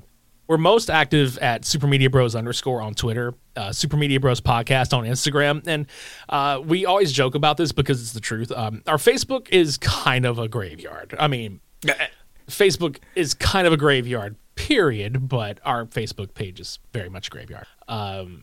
Yeah, I mean, what we've got going on this year, we're going to do some more content regarding XFL. We're going to be doing some more talks on the new Power Slap League that's coming out. We do plan on, as you've heard a little bit in this episode, we are planning on doing some more of the Cult Cinema Showdown episodes throughout the year. We typically will do more of those as October and December roll around because Halloween and Christmas, respectively. But we do plan on doing that a little more, probably a little more music-focused episodes because we lacked that a lot in 2022. And we actually did an episode on Villa Vallo from him, his most recent solo work, and it's gotten a pretty warm reception from listeners. So we definitely plan on doing more music-based discussions in the future. But yeah, we're around mostly talking about film and WWE and AEW. So yeah, just come hang out with us. It's always a fun time. Even if you don't know what we're talking about, we try to make it as accessible as possible for anybody that just wants to come hang out with us for a little bit. So yeah. No, you guys have great chemistry on the mic. Like I find myself tuning into a lot of episodes that I have no foundation, like no base of knowledge regarding the subject, but it says a lot that I can enjoy it anyway and learn something along the way. So yeah, keep up the good work, man. Appreciate that. Well Thanks. Appreciated. And yeah, as for myself and Catching Up on Cinema, you can find all of our Catching Up on Cinema episodes collected on our website at catchinguponcinema.com. You can also find us on the social medias in the form of the Instagram at Catching Up on Cinema, as well as the Twitter at Catching Cinema. So feel free to hit me up at either of those. Our Facebook is also a graveyard. It's basically just a reposting graveyard of whatever finds its way to Instagram. You can also find the podcast available on pretty much every hosting platform you can imagine, including Bitcade. So fucking Google it. And that being said, thanks so much for listening, and we will catch you next time.